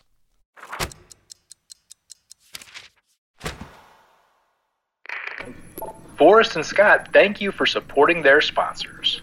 I'm Joe Roddy. Now, back to the show. On page 21 of the book, listen to this excerpt about Vincent Alvarez. He was attempting to work his way back to camp that night when he suddenly noticed a bright light streaking down out of the sky from the upper atmosphere. At first, he thought it might be a slow-moving meteor, but later, after hearing Shrum's story, Alvarez became convinced that he had seen the same UFO that Shrum had encountered. That's on page 21.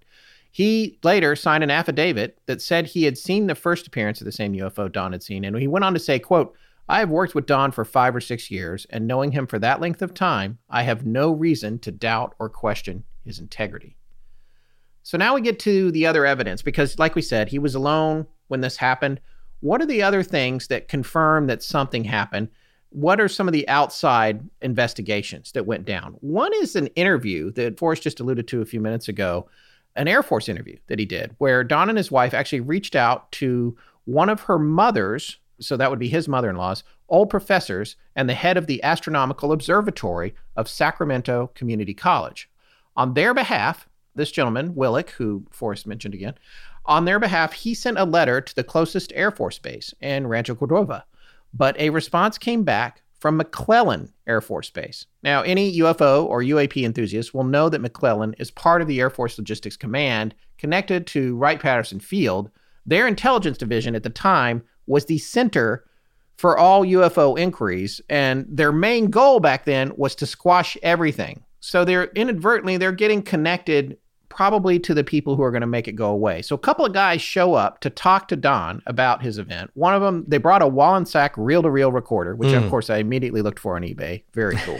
I didn't get one. I have to stop buying stuff like that. I love to have a thing. It's not the actual thing, but people can say, "What's that?" And I'll be like, "Well, this is the kind of recorder that Don Shrum's story was recorded by the Air Force." So, well, then get yourself a Kodak K100 16 millimeter camera. Oh, I have a lens pack for it. I just don't have the camera I got didn't work, so I returned it. So right now I have the lenses for that. No, very and that's cool. the Patterson-Gimlin camera for those of you that don't know. Right. So just so people understand the chain of, not custody so much, but the chain of inquiry, this retired astronomy professor writes a very credible letter, and he's very well respected, and say, "Hey, I believe this guy, very much so. And I think you should check into this," because at the time, and this is the big lesson too, if you have an experience like this, don't notify the military, because nothing good's going to happen. Same thing with like the story of Mirage Men. Supposedly, though, that's now what they want. We have to ask our friend Jeremy Corbell, but I think now they want you to notify them. Perhaps if you're a military person, but then again, it's like, I can understand why nobody says anything. Right. He thought he had a duty for national security. It's like, I think an authority should know about this, right? This is happening. Yeah. Well, it seems like they already do. But here's what happened is that letter gets written, very credible letter, that goes to the base commander locally, and then somehow they take it seriously enough that it gets to Wright-Patterson. Yeah. So somebody was paying attention to this.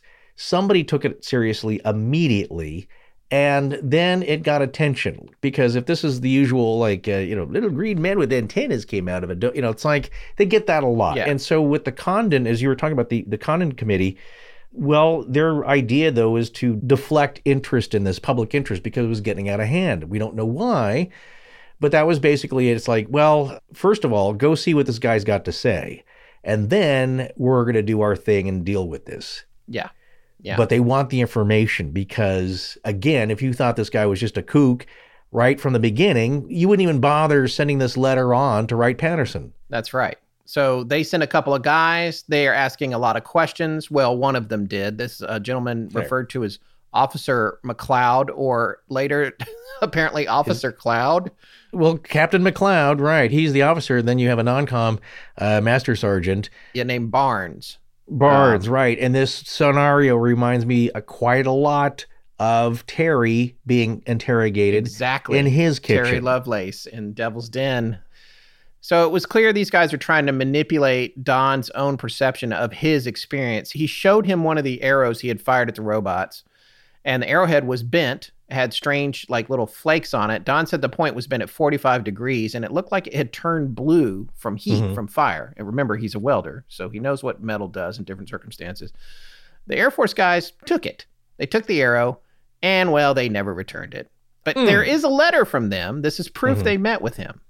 This is about the arrowhead. Now, we'll read that letter in a second, but here's the thing that, as you said about the non-commissioned officer, Barnes, He was the one that was throwing out the swamp gas stuff. He was like, well, it's probably just a bunch of Japanese. We had problems with them after World War II. And it's like, just what? Random Japanese? No, it was teenagers, mischievous teenagers out in the woods.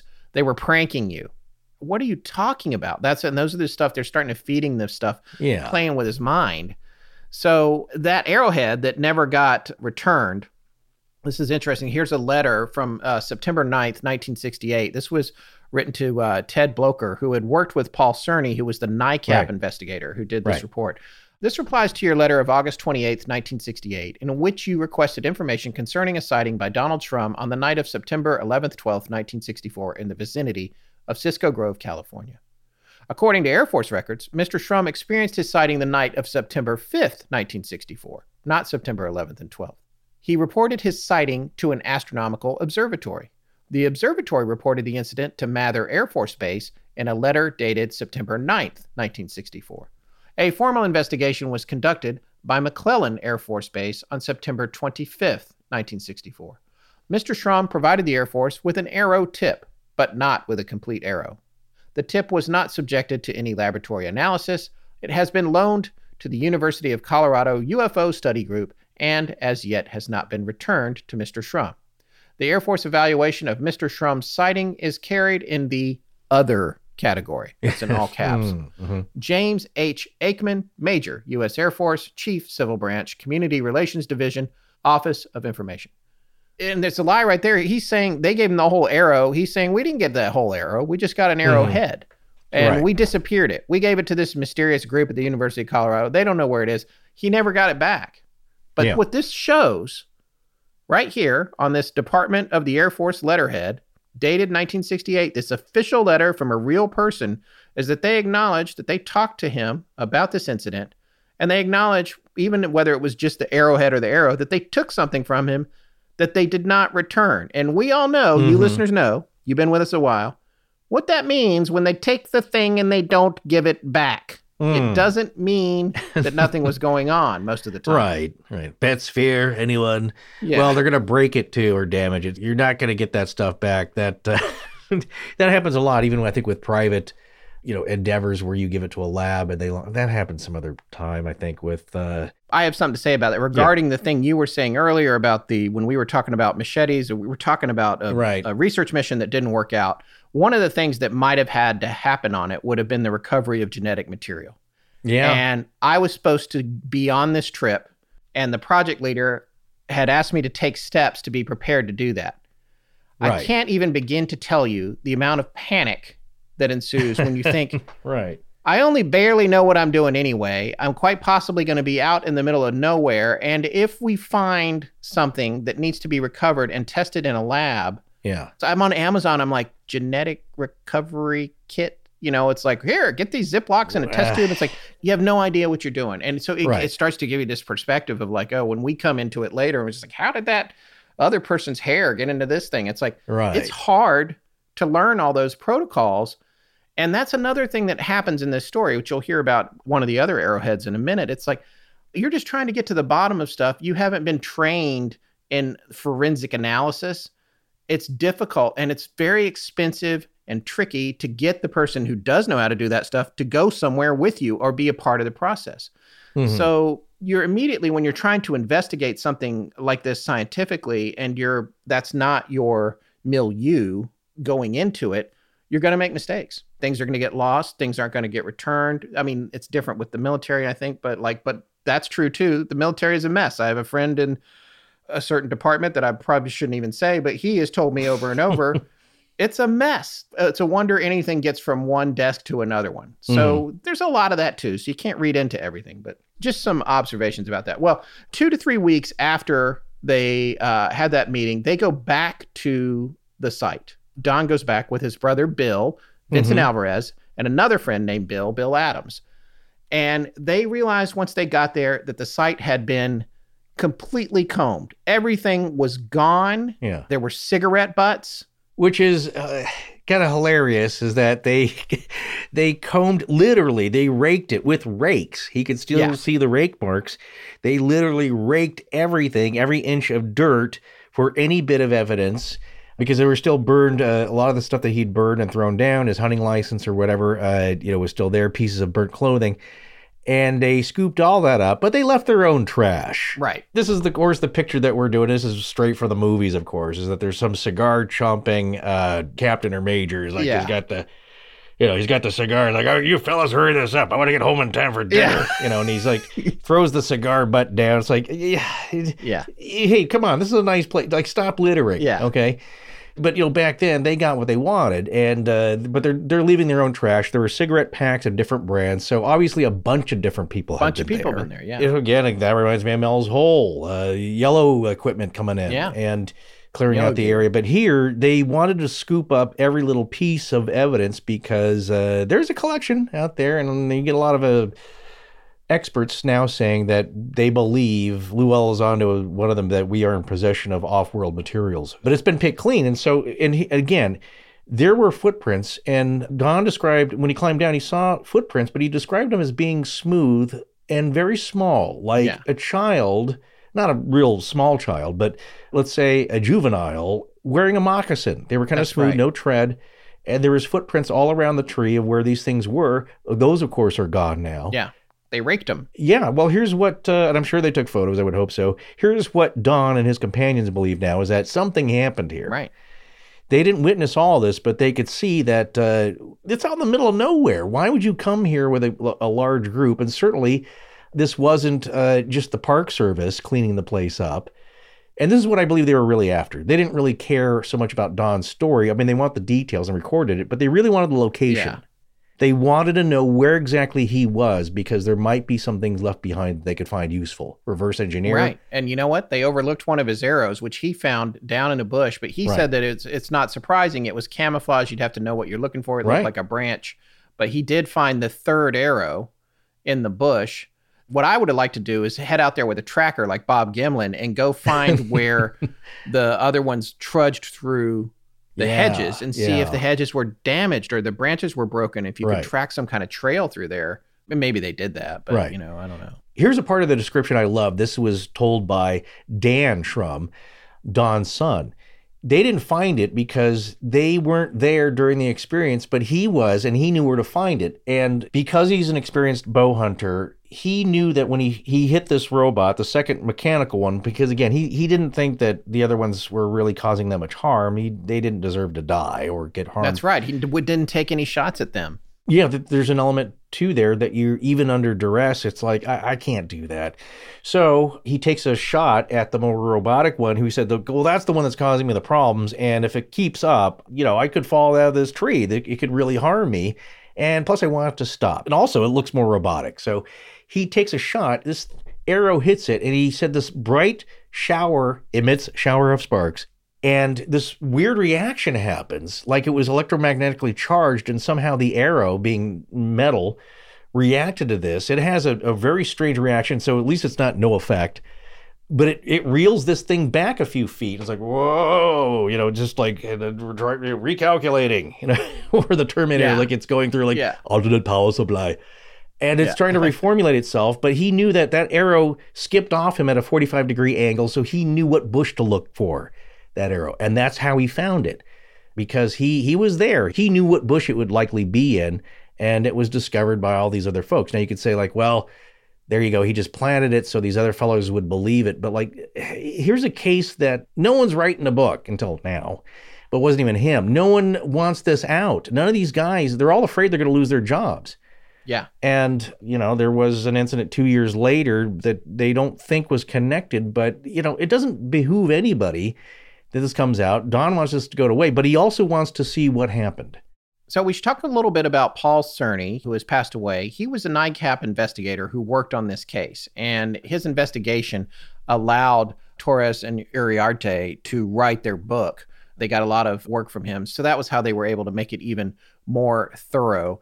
And Don had sent another arrowhead to NICAP via Mr. Cerny, but unfortunately, this one wasn't packed very well. And this is what I was talking about, recovering genetic material or preparing something for forensic analysis. Most people don't know how to do it. So by the time this got to the lab it went to, it didn't have any trace evidence on it anymore.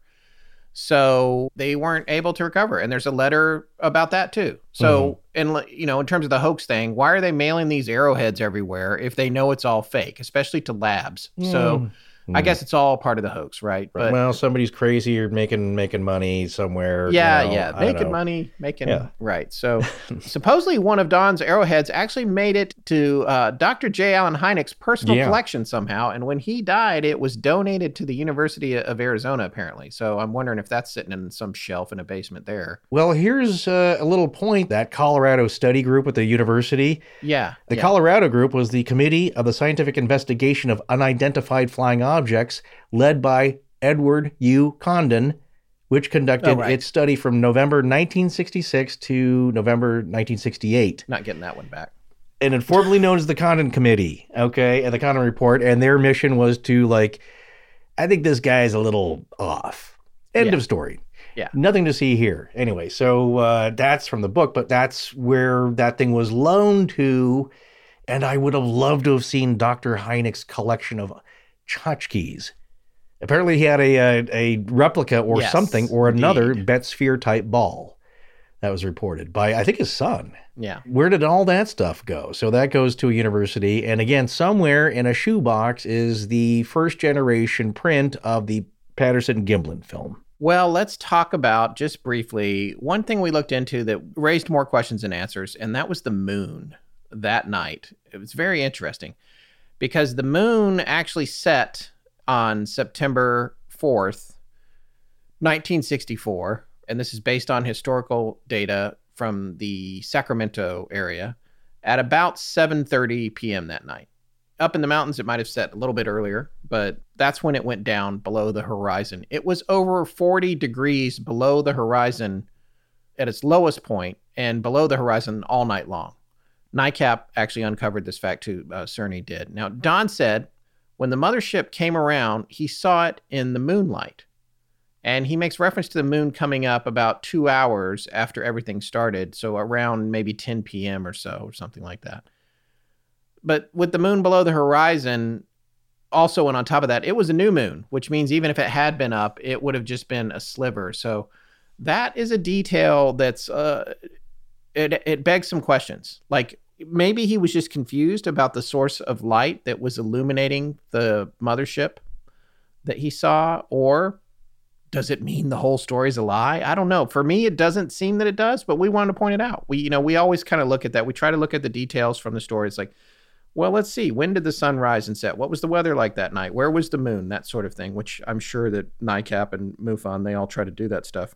But it's basic investigation. But I do wonder, could there have been another light source? Or could it have been some kind of influence on his perception? Because this whole night could have been that. So just something to think about there. We did find the approximate location where this happened in Google Earth. It's too complicated to explain here, but there's some key takeaways. When you go down to the area where the tree most likely is or was, and you're looking at it in a topographical 3D view on Google Earth or Google Earth Pro, which is what I use on a Mac here, you can see that their campsite is indeed behind a ridge from the point at which Don probably was in the tree. It's about 1.5 miles, 1.65 miles from where this all happened. But the area is, it's just as Don described it when you look at it. And you can see why getting back to the campsite from where the tree was after dark would have been dangerous. Well, we do want to talk about some parallels to other cases that were similar. Some that we've covered in Astonishing Legends, and there were a couple that were mentioned in Aliens in the Forest that bear mentioning here. One was the Brooksville incident. This is another incident that happened less than a year later in Florida, where a man named John Reeves claimed to have encountered a robot working around a UFO that landed, which he interacted with. This robot was different in appearance, though. Listen to this excerpt. This is from a blog called donkeyjunk.com. We'll have a link to it. But this was a good telling of that whole story, which has a lot of detail. We're not going to share the whole thing here, but here's an excerpt that I thought was interesting. Early in the afternoon, Reeves had been wandering in the shrublands when he spotted a big flying saucer, in quotes, sitting in an open clearing on the top of a sandhill. Reddish purple and bluish green in color. It rested on 4 legs and was 6 feet high and 20 to 30 feet in diameter. Reeves sneaked up to within 100 feet of the craft, then crawled into dense bushes to watch it further. Suddenly he saw something moving on the far side of the object and headed in his direction. A robot with a glass dome or a space helmet over its head spotted Reeves and came within 15 feet of him. Though Reeves would persist in calling the figure a robot, reasoning that, quote, anything that isn't human has got to be a robot, end quote. He described an essentially human-like body with a darkly tanned face, 5 feet tall, clad in a silver-gray canvas material. It had thin white gloves on its hands and metallic-looking boots on its feet. Its eyes were a little farther apart, closer to the ears, and its chin a bit more pointed up than a normal person's. And it had a cylinder on its back and was wearing a skull cap. After watching him for a minute and a half, it reached to its left side and produced a round black object, 6 or 7 inches in diameter. It lifted the device to its chin, and the device flashed twice. Reeves tried to run, but he tripped and fell back down into a sitting position facing the figure, which flashed the round object at him one more time. Reeves thought it was taking his picture. You should follow that link in our show notes. That is an interesting story. There's more to it, including him saying that he was taken to another planet like Orfeo. It also reminds me a little of the Solway Firth spaceman sighting picture. It does. That's just that sighting. And here's a general comment. It's like, if there are higher extraterrestrial intelligences out there in physical space or another dimension or plane, wouldn't it make sense that their technology also develops, that their spacesuits from 1965 aren't going to be the same ones as from 2005? Right. Would they be developing at a much faster rate or at their own pace? Who knows? But it's interesting that... I just read the other day, maybe 2 days ago, that the spacesuits that they're developing for the next moon mission, because we're trying to send people back there, will cost $1 billion. $1 billion. $1 billion. Anyway. Wow. But just look at the ones that, from the 60s space programs, which were a technological marvel, okay, because they have to keep you from freezing to death and roasting to death, which people don't realize. That's what they said about these. I just can't stop thinking how Elon Musk, instead of buying Twitter, he could have bought 44 spacesuits. But well, what are you going to do with all those? He can send 44 people to the moon or maybe Mars. I guess they have to have different requirements. Talking about that was my point. Look at the spacesuits that have that are recently employed. And how different they look. Not a whole lot. Of course, they have to be bipedal, arms, legs, head, torso, all that stuff. But those suits that they were using, if you're talking about the really modern ones that look like 2001 that I think SpaceX was using, there's no EVAs in those. No. That's a different thing. I know. They're in-craft suits, but what I'm saying is that they look different than the ones that were on the Apollo missions. And so how long has that been, that we've had to develop that, 55 years or so, and then it's taken us this long. But what is the tech of other civilizations? And I think it's so vast and so varied. There's no way to track that really or get a handle on that. But you can make observations, which is why this story is also great. There is a sketch from this story that we just read, which to me seems different enough to be different from what Don Schrum saw. Not that that's comforting. So it's so great. Now it seems like Earth is a party destination for all kinds of things from lots of different places. Oh, boy. We have to mention the Mad Gasser, who we haven't done a show specifically on, but we've mentioned him before, the Mad Gasser of Mattoon, Illinois. This was in the 1940s. Do you remember where we mentioned it? Tessa's done, of course, a blog entry on this. You should all go check that out. She's done a blog entry on everything. It's amazing. I know. She's done. Speaking of which, visit our blog at astonishinglegends.com because Tess has covered everything. There's hundreds of, really terrific entries in there. But in this case, do you remember where we talked about this? Because that case fits into another paradigm. No, I can't remember which episode it was. I could certainly... It was the sociological aspects of the Mad Gasser of Mattoon when people erroneously say something was... Mass hysteria. Mass hysteria, exactly. Yes, I do know that mass hysteria is associated with that case. But the thing about that case, it feels a little more human, like it was a weird person, frankly. Also, Spring Hill Jack, if you remember, I think there were some accounts where he shot some kind of weird gas. Of course, that made the ladies faint back then, but I think seeing anything like that would make anyone faint back then. But also, people described sparks coming out from a device on his chest, I believe. That's right. Sparks, gas. You're seeing a pattern here? I am absolutely seeing a pattern. We additionally must mention Terry Lovelace, which we've already brought up a few times, but there's a lot of common ground between Terry's story and Donald Trump's story. And I'm finding myself wondering if Terry knows this story. We should tell him about it. He might not, because it's one of the more obscure ones. But the other interesting thing is Terry worked on a missile base at the time of his story.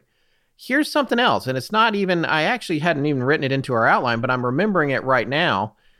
You know, one of the things that we had worked on with Google Earth when Terry came on about the incident at Devil's Den, which was, you just have to hear it. I can't explain it, but we found an area where he thought it took place. It was a plateau at the top of a peak that had a strange clearing in it.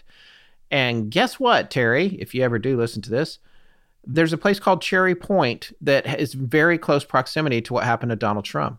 And it looks the same as the plateau in the Devil's Den incident. And Terry worked at a missile base.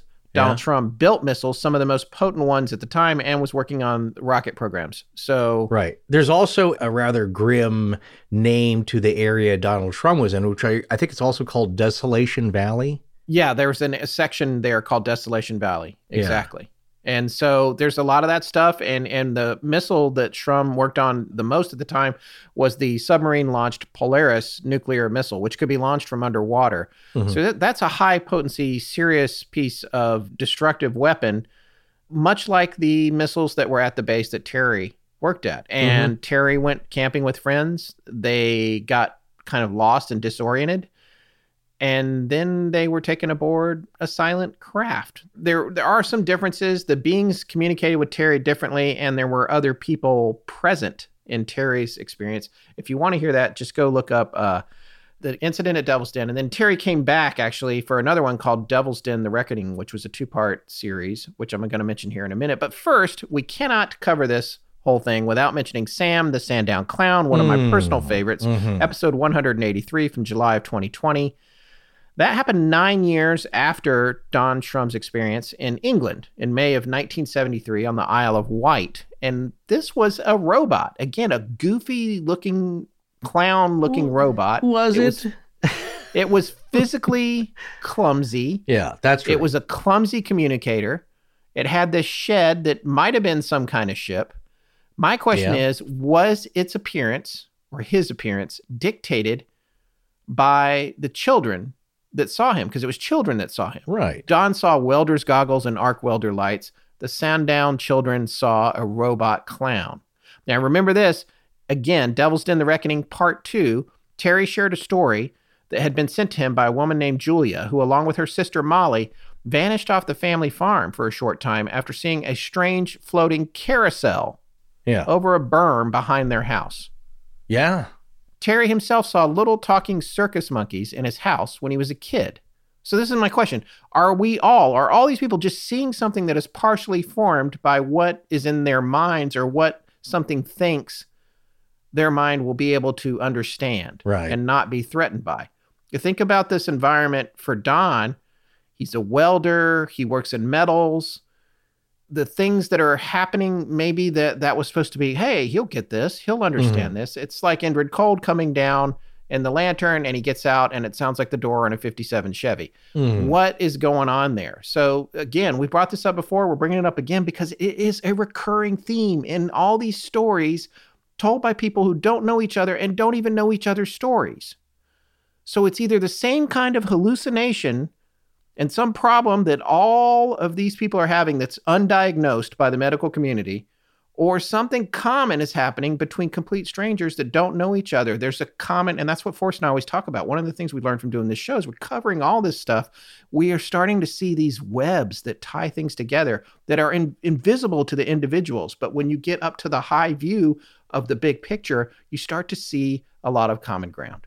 I think it would behoove all of us who are interested in this kind of fare to loosen your concrete and ultimately confident belief in what you think reality is composed of.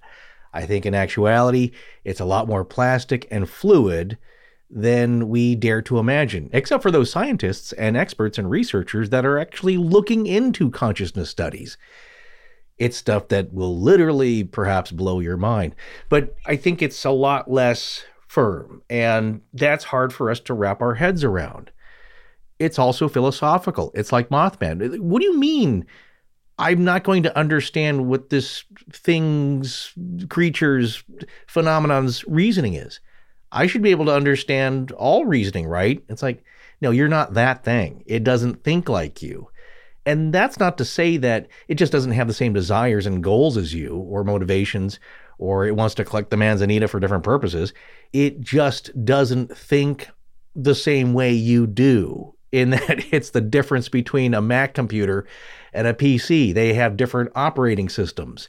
They achieve the same goals, but they don't think the same way to get to the same end. I learned this in basic computing class in high school, in that you have different languages, right? We had BASIC, and that's what we learned because you could take words and words could be fitted into commands. But I was always intrigued by this other programming language called machine language, which was long strings of numbers, but that's abstract to us. That's not our natural thing. Words are, and descriptions, S string, $, end, go, plist, all these things are the commands that we can understand because they're based on words. When you have long strings of numbers, that's abstract to us. We don't think like that.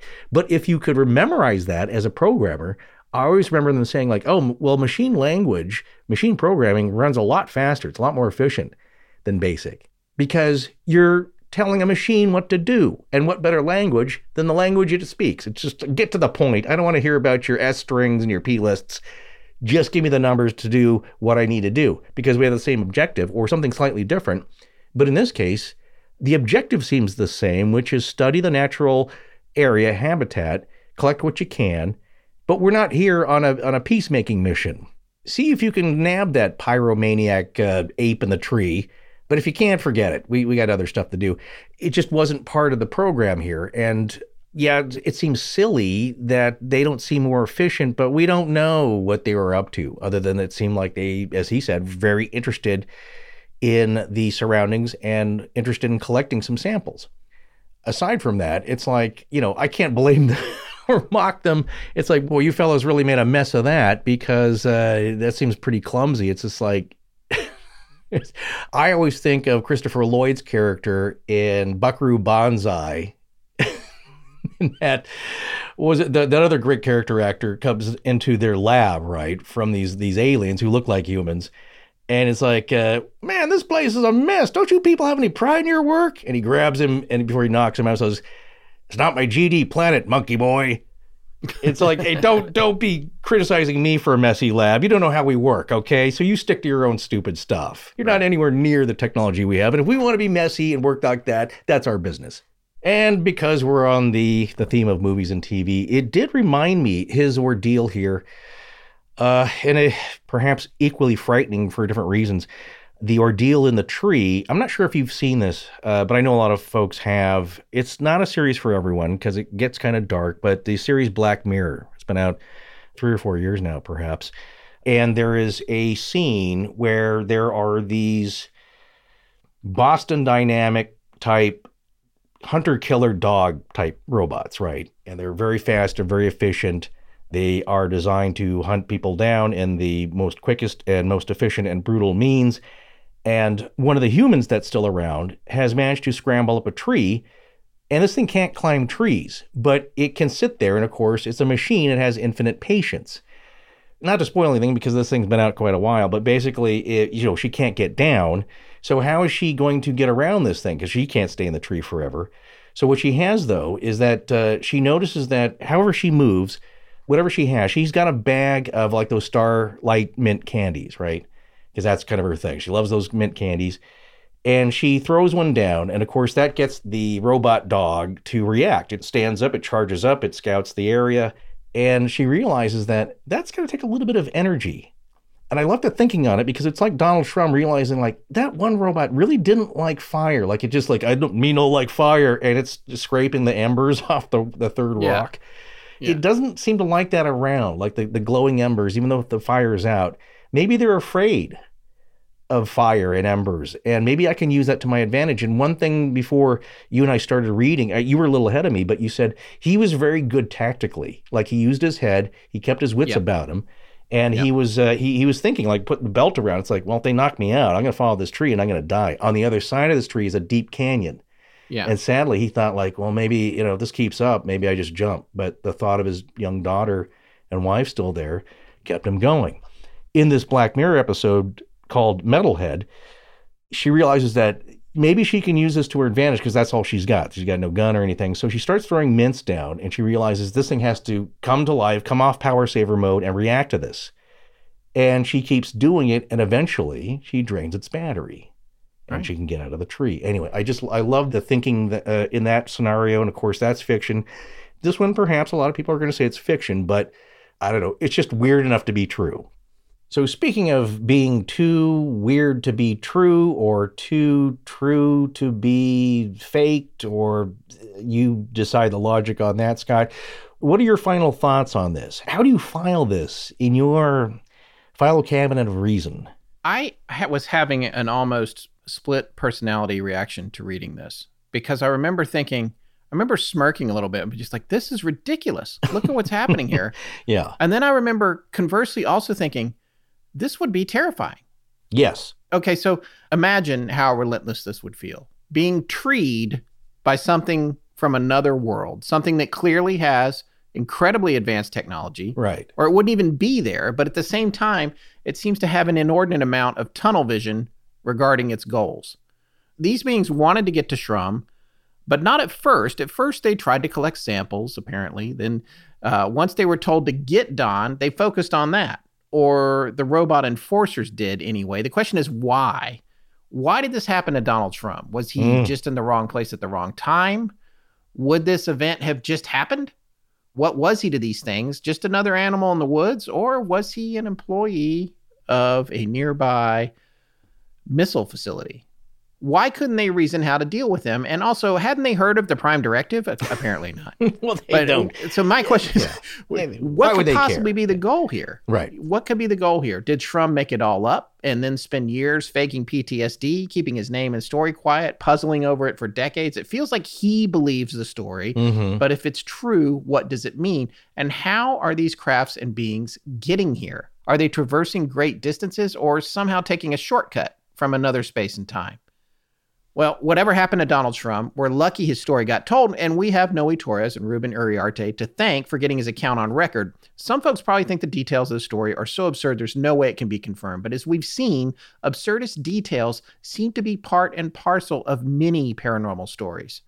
And skeptics might say, well, that's because they're all made up. Why would they say that? Maybe because they believe it. They're all made up. Perhaps because a world in which these things happen is wildly disconcerting, so it's easier to dismiss it as false. Now, we're not saying the story's true, but our analysis of it would suggest that Donald Trump and his family believe the story and believe him. So let's say we believe him too. Where does that leave us? On our last Junk Drawer on Patreon, we had our good friend Rob Christofferson on, along with his friend Todd Purse. And one of the things that Rob brought up was something that we talked about on Astonishing Legends before too. It's getting past whether or not something happened and focusing on why it happened. So the more and more we look into these astonishing legends, the more and more it seems like we all need to reevaluate the tools we use to analyze them. And this is something Forrest alluded to earlier about our sense of reality. Our approach is all wrong somehow. We have to do more than get past whether or not these stories are true. We might need to change our assumptions about what the details mean. Because the more we look at them, the more questions we have. There is something going on that would appear to be so far outside of our reality that we don't even know how to begin to study it. It all feels like bad theater. Like what is actually happening is a red herring, and the perception of it all is dictated by the mind of the person experiencing it. Because if it was what it looked like, a bunch of not very bright organic lab technicians gathering leaves, and then some clumsy, also not so smart robots trying to get a person out of a tree, then what is that? How can you manage interstellar travel but be too stupid to get a human being out of a tree? It's almost comically mundane, but again, we've seen that same wrapper on many other stories we've heard. Terry Lovelace speculated that it might be to make it harder to believe when the story's retold. We too have imagined that the familiarity, the things that are familiar to you about something that you're experiencing, is a filter that's supposed to make you feel more comfortable, but they're clumsy at it. And it just winds up feeling like the uncanny valley concept that robotics professor Masahiro Mori created in 1970. And the idea behind that is that robots that are so close to a human being that if they have even a little bit of something that's off, it becomes wildly disconcerting. These ridiculous beings and robots are just like the wind-up toy robot from the 1950s that you'd put on the floor and by the way, this is before my time. I'm not saying I had one of those, but they would go around until they bumped into something and then just keep bumping into it. That's not very scary, is it?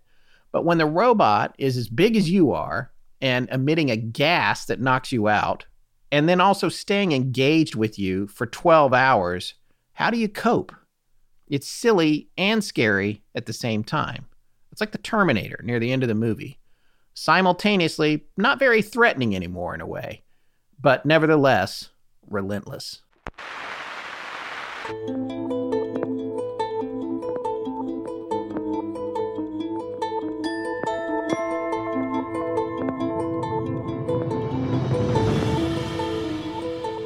That's going to wrap up the battle at Cisco Grove. Join our Patreon to hear us on the much more candid Astonishing Junk Drawer, which most of the time we do live on video for our patrons.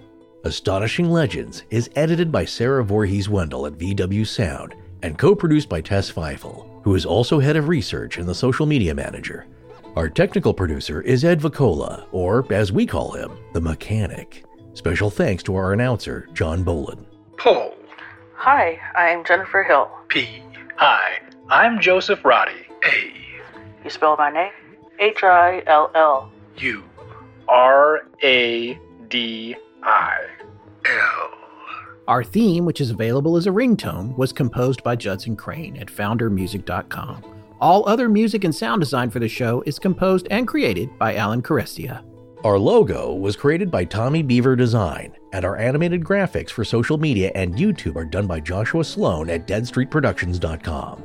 Every episode going back to September of 2020 has a transcription available on its corresponding webpage at our website. Earlier transcriptions can be made available upon request to astonishingcontact@gmail.com. Astonishing Legends would not be possible without you, our listeners. Visit our store at astonishinglegends.com or interact with us and other listeners on Instagram, Twitter, Discord, Facebook, and YouTube. You can also visit us at patreon.com/astonishinglegends, where patrons have access to additional bonus content, including the Patreon exclusive show, Astonishing Junk Drawer, which is available every week. The main show is not. No part of this show may be reproduced anywhere without permission. Copyright Astonishing Legends Productions. Good night.